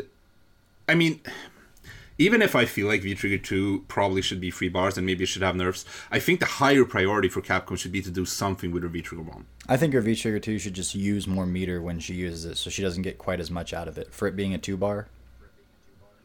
Yeah, sure. I mean, anything is fine as long as they look at it, but please look at V-Trigger 1 first. Now, do you guys want to see this change to Colleen, like right now? Let's say we get, the 0.5 patch comes out. Do you guys want to see Colleen looked at right now, or do you feel like she's in a pretty good spot? I wouldn't lose sleep if she didn't get changed, but I think it would be just that much better if something happened to her V-Trigger 2. And then I guess I agree with Nick. I don't have anything against that with buffing up her V-Trigger 1 or making it more useful. Yeah, I would like to see V-Trigger changes, but that's it. I don't even think V-Trigger 2 needs to be slaughtered or anything. I agree with Raptor in that, like, make it burn a bit more bar, either that or make it a free bar. I don't think you should take away the creativity that comes with it, because I think that's a very healthy aspect for a player to have something that cool. And that should be like the core of V-Triggers, right? Being able to do something really cool. Was that a pun? Was that like a freaking Arnold Schwarzenegger and Batman like level? No, Okay. no, it wasn't. All right. It wasn't, but I guess. Just to jump in and say that I really am a huge believer in characters having a chance to shine and do something, and Colleen has always been kind of like a mid-tier, like whatever, and the fact that she's this far up there, like I'd like to see her left alone for right now, but I do agree that when you knock down the top tiers, Colleen is going to go really far really quickly, and at that point in time I do think that her V-Trigger 2 needs to be looked at, and I agree with you guys about that change. But I mean, again, I'm just such an advocate, like it's like if you've never had a chance to be like at the top, it's like give that character a chance to be up there for a little bit, like 6 months or something like that, and then knock them down. But that would be the only thing I'd add in. So. No, John, we want Rashid, we want Akuma, we want Cammy at the top always. We never want them to drop below, so don't let anybody else shine. Keep nerfing. Agreed. So next up we have our final character here, and this is Guile at number 11. He is tied with Colleen. Some people have dropped him either as a main to a secondary character, like NuckleDu and Chris G have put him back there. Phenom also does not play him as an alt anymore, at least from what I've seen. Top players have stuck with him though. And Daigo and Kaba are definitely two very strong notables that continue to get results with him. Also, Akenu and Chuan play the character at a strong level too. So I think he comes down a lot to how much you think he's fallen off in terms of having this, this placement here at 11 or 12 or whatever. Like, because this was a top 5 character in many people's minds, maybe even better than that previously. And it's like, okay, so how far did he fall with this? And it's like, with the tournament results, it's a little bit mixed here. What do you guys see? Like, what do you guys see on your end? Like, either in your neck of the woods or watching tournaments? Like, how do you feel? I think he's a really good zoner that also gets combos and frame traps that are sometimes even better than characters that are not zoners that do that more often, and that have that more baked into their regular game plan and design. And it still feels like, I don't know, he's not necessarily winning everything. He's not as oppressive as he was, but I don't like how he operates. I don't like how he thrives up close and far away in the way that he does it. And it's kind of hard to put your finger directly on it and say this is exactly the problem, this is exactly the muscle that's sore that needs to be massaged out. But like he's strong in two different ways that I don't think he should be strong in both ways. So I think he's still up there. I know I had him in my top 10, maybe just like right at 10th or so. Yeah, he's not breaking the game, but I still don't love him as a character. Yeah, I very heavy agree on that. I also feel like he excels too much into like complete counterpoints of games, which makes for a very confusing character design to fight against, because you don't even know where you want him on the screen, because he's oppressing you no matter where he is, and that feels so awkward to play against. And I do feel like the nerfs to him were fairly effective, because, like we're saying, he's not exactly dominating. NuckleDu won an event, but he used mostly G. I think it was Toryuken he won. Yes. But he still used Guile a bit. He still uses Guile quite a bit. I have a note here about that. Like, he was actually on a roll here with G. He was doing incredibly well. And then JB's Rashid came out, and NuckleDu immediately went to Guile, and I think 3-0'd him. Yeah. It was like, when you're on a roll with G, you do not want to stop playing G. Yeah. Like, he is just such a momentum-based character. And the fact that NuckleDu, I know he plays 5,000 characters, but he went to Guile, and specifically for Rashid, I'm like, okay, like, that's a thing. Yeah. Yeah, so if you're a character that has good matchup against Rashid, you're pretty damn good.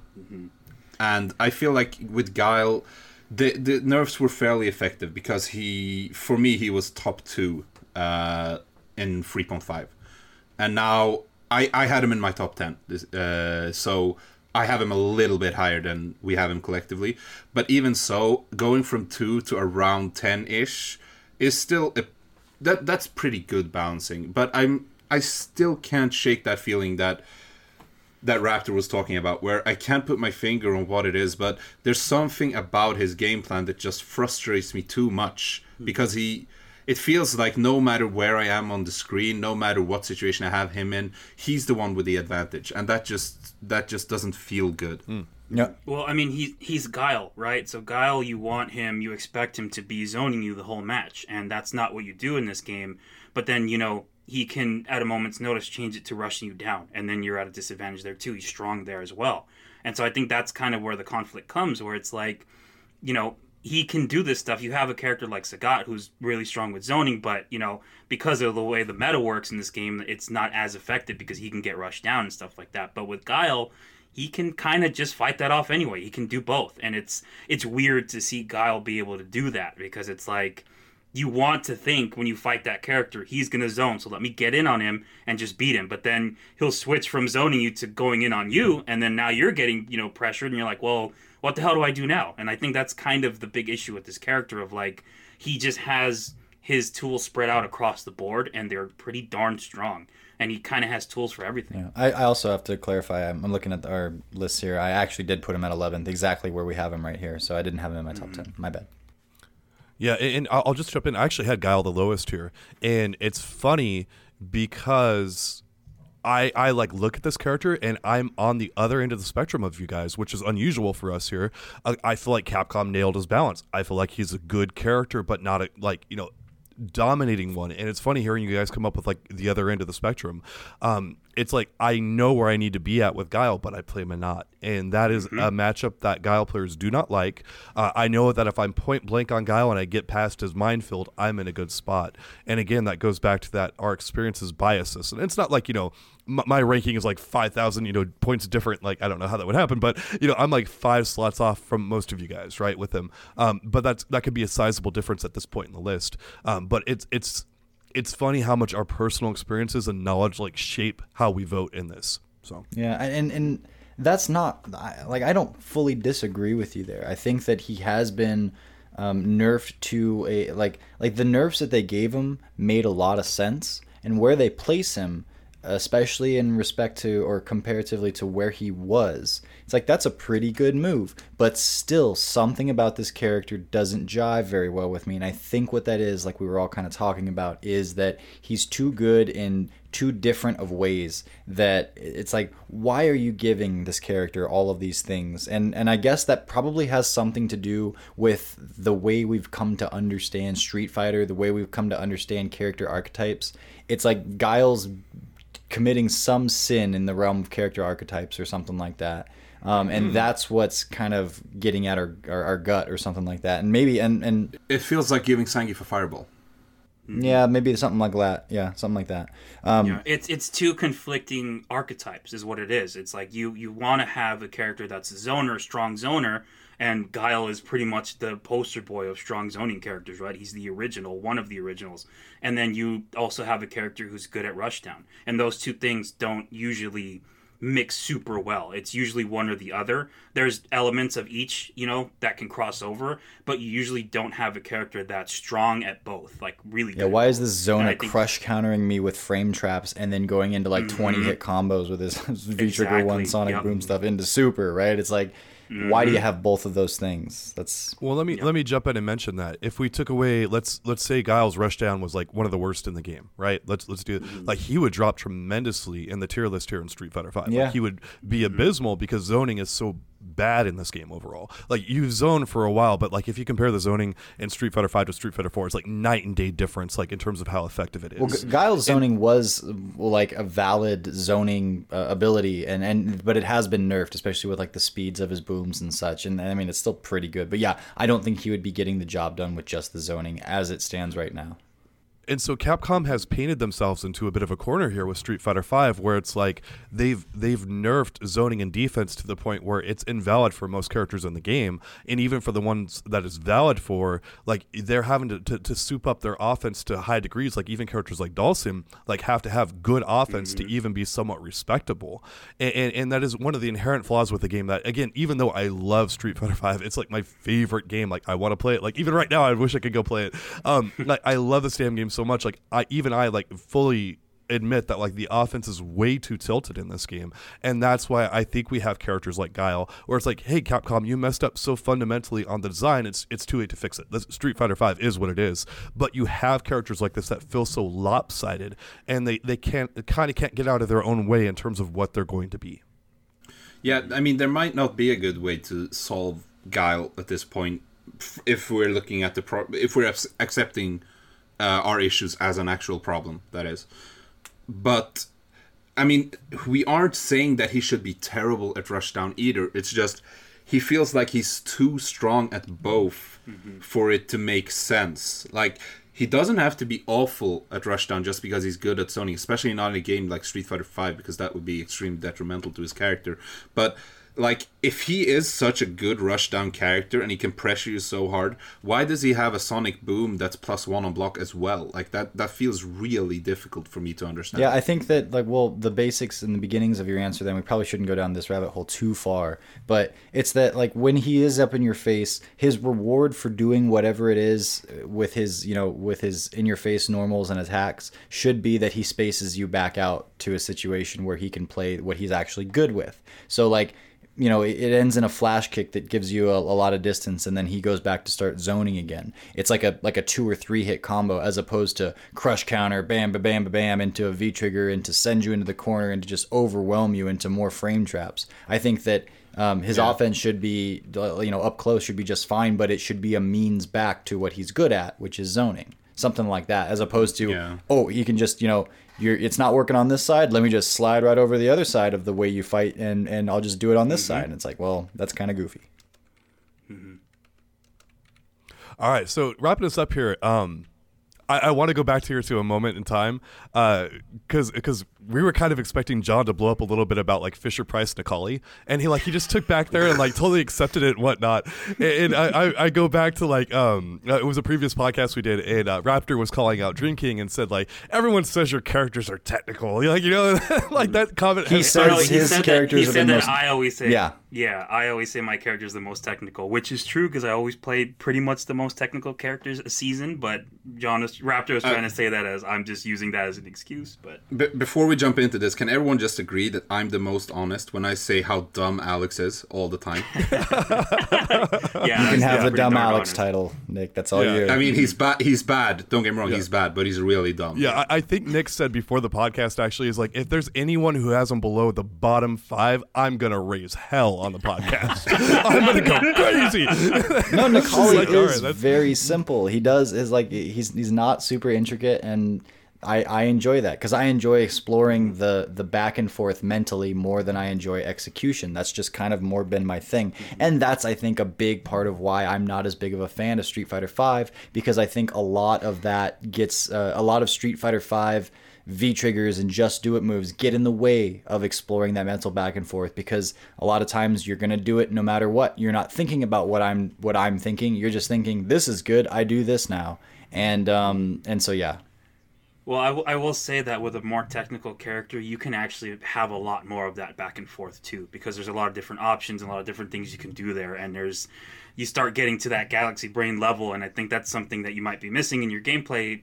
Choosing Necalli, it's like there's a lot more you can explore with this game when you have a character that goes a lot deeper, because man, Necalli is super Fisher Price. I've been thinking about picking up Rashid, so let's do it. Oh, yeah, no. Dude, he's the perfect character to play, dude. You'll know exactly what I'm talking about. I'm getting right into this right now. Capcom, if you're listening, release E-Honda at EVO. I don't care so much about Rose, just for whatever. Don't let Raptor play Rashid. No one wants to see that. Like, not just me. Like, no one on the planet wants to see that happen. That, freaking like the end of the earth at that point. So, anyway, yeah, we definitely want Honda out there. I think he'll play Honda. Put Gouken in there. I think he'll play him. But yeah. Yeah, absolutely. Oh, I really want Honda. But I want him for the meme value. He finally made it, the last Street Fighter 2 character. I hope they announce Honda, and then the second announcement where, how last year they were like, we want one more, everybody? And I was like, oh, there's 2 announcements. The second announcement is the day after Honda releases, Street Fighter 6 comes out. Oh, yeah, that's about the perfect. That would point. Totally happen. Yeah, that's about the perfect point to end on, because that's like Capcom. It's like it's funny that we've hit this point of like we actually have no idea like specifically which characters are coming, because everything is usually leaked, and we have a few ideas in mind which we've discussed before, but like we're not sure, and it's so crazy to be at a point like we're not actually sure. It makes you wonder if Capcom's sure either. But anyway, but it sounds like a Capcom move there, so it'd be kind of awesome if that happened. But yeah.